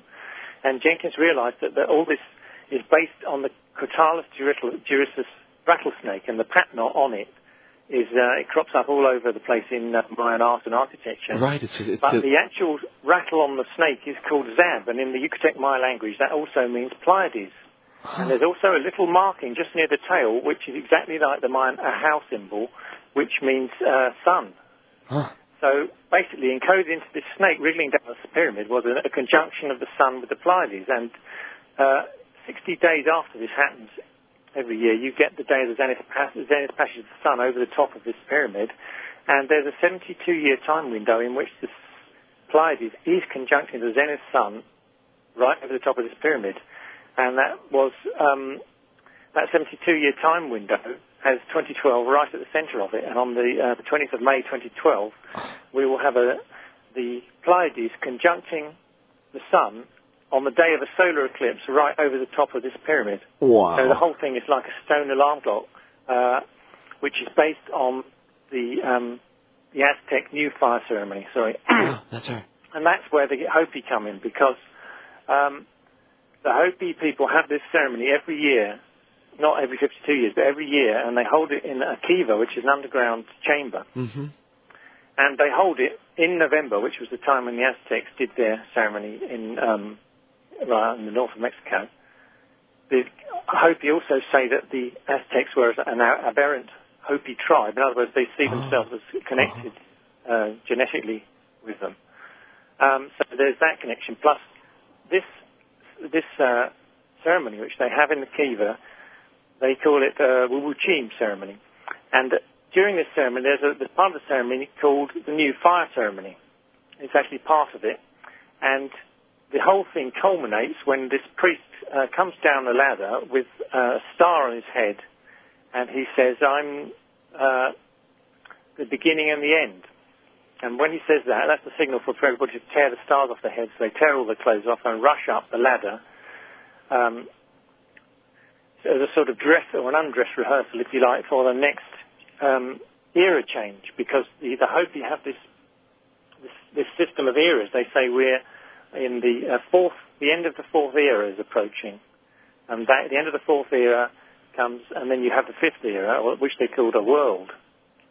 So we're at the end of the fourth world, and this whole design of this kiva encapsulates this concept, because there's a hole in the bottom called the Sipapu, which is the emergence point from the last era or the third era into the current fourth era. Mm-hmm. As they go up the ladder and out the top, that represents the emergence from the fourth era into the fifth era. Right. So the whole thing is encapsulating a replay of the last era. It's called an emergence, this transition from one era to the next. It plays through a practice of the last one, a replay of the last one, and a sort of rehearsal for the next one. And it also connects up directly to the New Fire ceremony. And there are other Hopi prophecies that actually put this era of purification between. They say that leading up to this era change, this emergence, there'll be a period of purification. And several Native Americans have said that this era is a 25-year era leading up to 2012. One of these people was Moses Shongo, who was a Seneca medicine man of a different tribe. Mm-hmm. But in 1925, he prepared his granddaughter, Twyla Nitch, to carry his teachings. And this included a prophecy that there'd be a 25-year period of purification leading up to 2012, and that during that time the Earth would purge itself during this purification, or prepare itself and cleanse itself, ready for this transition. Huh. And there's been a Pueblo Indian from northern New Mexico. His name's Speaking Wind, and he said that the fifth world will start in 2012. So this is spread around the tribes of Northern America, but there's a direct connection to the Aztecs and to 2012 behind it all. Very interesting. All right, let's see. Here's a question.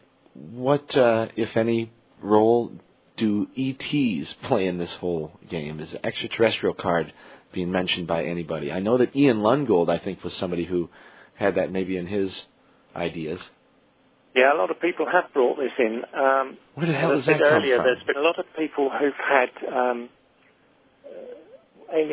they prefer to call them contact experiences now, but alien abduction experiences, where close encounters of a third kind, where people seem to have been shifted. I mean, it's a moot point as to whether this is actually an out-of-body experience or whether it's a physical experience. That depends on who you speak to as to what they think. But the fact is that some research has been done by Michael Persinger with, he's made this special electromagnetic helmet, modified a motorbike crash helmet, and stuck some magnets into it and connected it all up so that he can play around with the magnetic fields of the human brain. Mm-hmm. And he's managed to induce alien abduction experiences in people where it feels like they get strange feelings in the genitals, for one thing, and they get this feeling of they see things that look like grays and feel things grabbing them on the shoulder and all this. But that doesn't mean that these things are not real in some way. But a lot of these people I've said earlier have come back from these experiences knowing nothing about 2012. John King was one who he later became editor of a magazine over here called UFO Reality, and he did a little column about this, which was all sort of encoded as a sort of fictional series. And then eventually the magazine had been asked to interview him to explain what it was all about, and that's where he explained that he was given this message that there was, and it all involved crop circles, funnily enough. He was told, this was right at the beginning of the, early in the days of the crop circle phenomenon when it wasn't so widely known, and he was told that there would be these signs in the fields that would sort of show that this is a process that's being monitored by these beings, you see. And he was told there's this invisible mothership which will sort of materialise or will become visible around 2012, and that they're here to help us through the transition, sort of thing. The only thing I can think of takes me back to the DMT research, because as Rick Strassman pointed out, and you mentioned earlier, that's a good way to evoke or bring on that sort of an experience as well, an abduction experience or an out-of-body experience or an absolute otherworldly experience that seems to pass the bar as absolutely real. Yes, and for my website, I got a woman called Caroline. I forgot to say her name, but anyway, she was very interested in the work of John Mack, who's worked with a lot of abductees. Right. Died just a year or two ago. She got into an email conversation. First of all, she did a review of Strassman's book for her website, and as a sort of a closing piece for that review, she gave some extracts from an email conversation she'd had with Strassman, in which she asked him what he thought about the work of John Mack, and because he'd actually found that, yes, in alien abduction experiences in particular, DMT is produced in the pineal gland. And what his response was about this whole 2012 scenario. And he came up with a very interesting answer, saying that he thought it was a possibility, he'd actually been thinking about this, that the molecule that actually is responsible for producing DMT in the pineal gland, that will sort of attach itself to something like the common cold virus and spread around to everyone. So all it will take to trigger it is some sort of unusual environmental circumstance, which he said it could be something like the galactic alignment process, or an unusual planetary alignment, or extra solar activity, a magnetic shift, that it could actually involve some sort of input from these beings.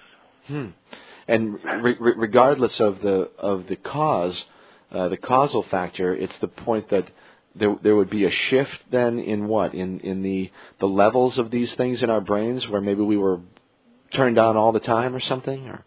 Well, you would hope that it wouldn't be all the time. You'd hope there'd be some sort of control over it. Yes. Right. But yes, that basically that the idea is there that I suppose you can look at it in two ways. Either it's a slow shifting into where lots of people, depending on how sensitive they are to this, shift into this state of consciousness over a period of time, or that something suddenly triggers it and it all happens to everyone at the same time. I mean, I tend to think it's more likely the first scenario myself, that it's more a window area event rather than a flash bang sort of thing.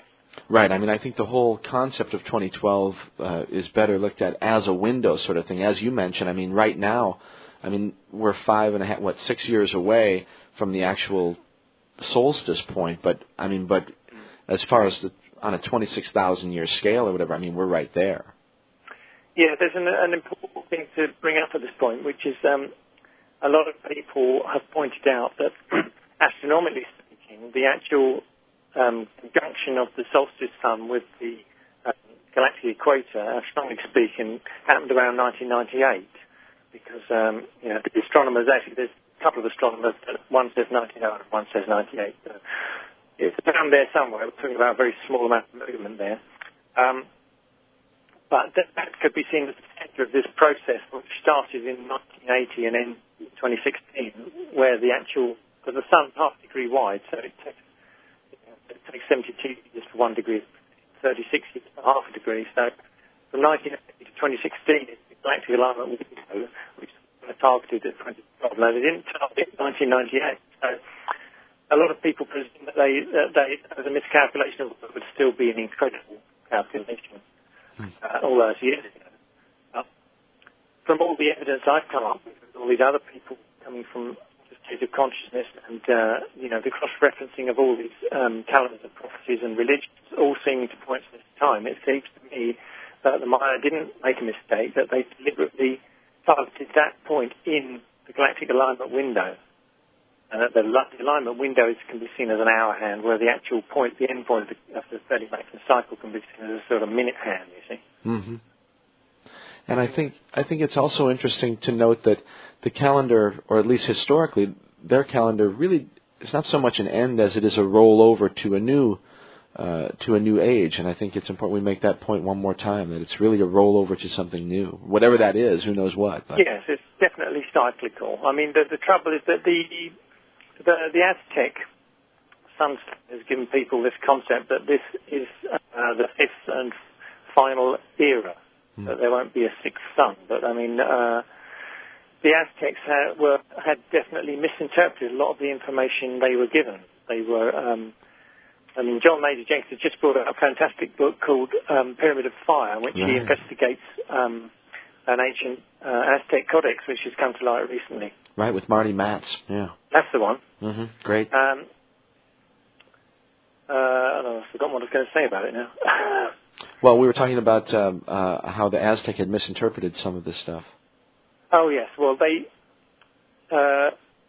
Laurette Séjourné who's an archaeologist, did a study on the Aztecs and Toltecs, and she was convinced that the Toltec religion was a religion about rebirth, and that a lot of these symbols they had in their myths were to be taken symbolically, but the Aztecs, who came along later and took over these beliefs, they interpreted them literally. So you have the symbol of the snake that sheds its skin being a symbol of rebirth. Right. That was taken too literally by the Aztecs, who ended up skinning their captives and walking around in the skins. Huh. And, a lot of their gruesome practices were a misinterpretation of things that should originally have been taken on a symbolic level about rebirth. Right, His work on that codex in the Pyramid of Fire, it does support that view, and it seems that the people that wrote this were aware. I mean, it's actually said that the person that wrote it says that the people are unaware that these things should be taken as a symbol of rebirth, and it talks about the snake within us all being a sort of this being a kind of life force within us, and it's very, very similar to the Hindu concept of Kundalini, the fire snake, which is coiled in 3.5 coils at the base of the spine. You have these in the Kundalini and the Hindu scheme. We've got these 7 chakras or power zones running up the spine. The bottom one is called the Sushumna, or the base chakra. This is where the Kundalini is supposedly coiled in 3.5 coils around what they call the Shiva Lingam, which is this. You've got the Shiva, the male god, above, and Shakti, the female god, below, the earth god. And the Shiva line of force comes down the human spine, and this Kundalini yoga is a discipline which you go through these complex procedures of awakening this fire snake, so it slowly rises up the spine, energizing each of the chakras in turn, until it gets to the crown chakra on the top of the head, where Shiva and Shakti are united, and you get this trance of samadhi, which is the end of duality. It's ego annihilation. And there's a lot of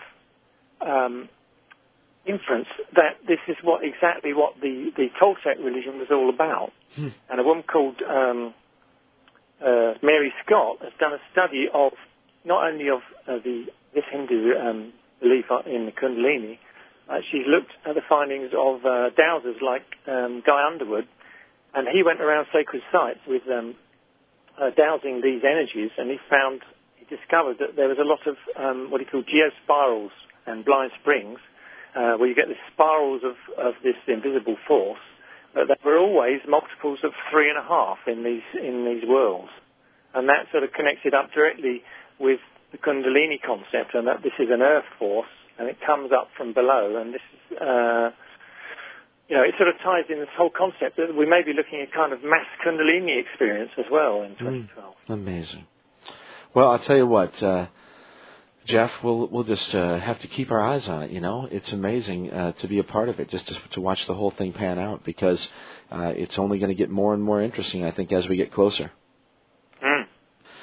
Yeah. Anyway, well, look, I think we're about at the end of our time here, so let's say thanks, and I'll let you have some last words, and we can give out the website address again and the book, and we'll definitely stay in touch, and hopefully we can do a program again, and maybe just on a regular basis, like I do with Jay and John, just talk every once in a while, just to see what's going on in your world. Okay, right.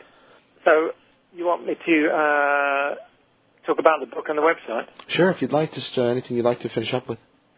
Well, yes, I'm currently sort of putting together another update for the website, which should come out in the next 2 or 3 weeks, where I sort of scan what's going on. There are a lot of books coming out on this subject at the moment, and some of them are more interesting than others. Some of them are just spouting off the same old stuff again. There's a lot of these are fictional books, actually.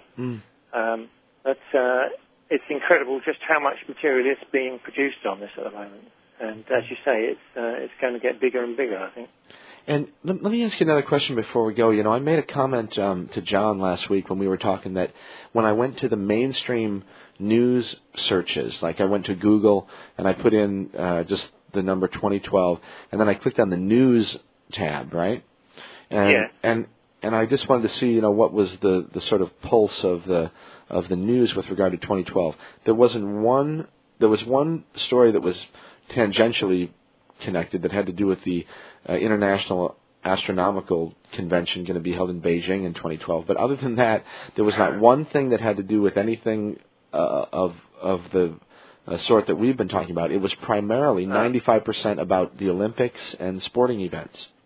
Yeah, and also the American elections figure strongly. I'm sure that will become to figure strongly too. So do you see this? Protocol is another thing, which is quite significant, although it might not seem it at first, because this is the date by which we're supposed to have got the planet all cleaned up, ready for a sort of new clean planet era. And so there's a lot of websites discussing. Will we get it together by 2012? Will the post-2012 society have got the whole pollution thing sorted? Interesting. Boy, it sure doesn't appear that that's going to happen unless something remarkable happens between now and then. Exactly. I mean, if we had a mass change of consciousness in 2012, then we're in with a chance, I think. Yeah. All right. Well, amazing. Jeff, thanks again so much for your time, and we'll be in touch, okay? The website is diagnosis2012.co.uk. And Jeff, the new book, Beyond 2012. Congratulations. Thank you very much, Mike. All right, we'll be in touch, and I'll put up a link over to your site from here on out, and we'll have the show up in the archives in just a day or so, okay?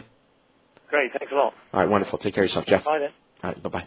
All right, everybody, there it was. Jeff Stray, wonderful stuff, and very pleased to have Jeff on the program finally, and we'll definitely have another show in the future as we get closer to this interesting time that we're right in the middle of now. So anyway, okay, it's Mike, and thanks for listening, everybody. It's Sunday afternoon, just a little bit after 2 o'clock. We're going to finish things up with one more piece of music here and say thanks to Jeff Stray one more time, www.diagnosis2012.co.uk, and you'll be able to link over to Jeff's site from MikeHagan.com from here on out. All right.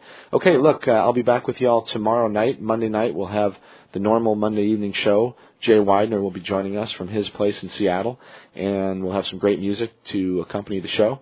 And we'll talk about some news and space weather and do everything that we normally do on Monday night. So hope you're back with me. You can check it out on the web in the meantime at MikeHagan.com and also KOPN.org. All right, last tune of the day here. This one's called Sunday Driver, and it's by this band called Blue Spectral Monkey. I love it. Blue Spectral Monkey, Sunday Driver, Radio Orbit. Take care. Talk to you tomorrow night.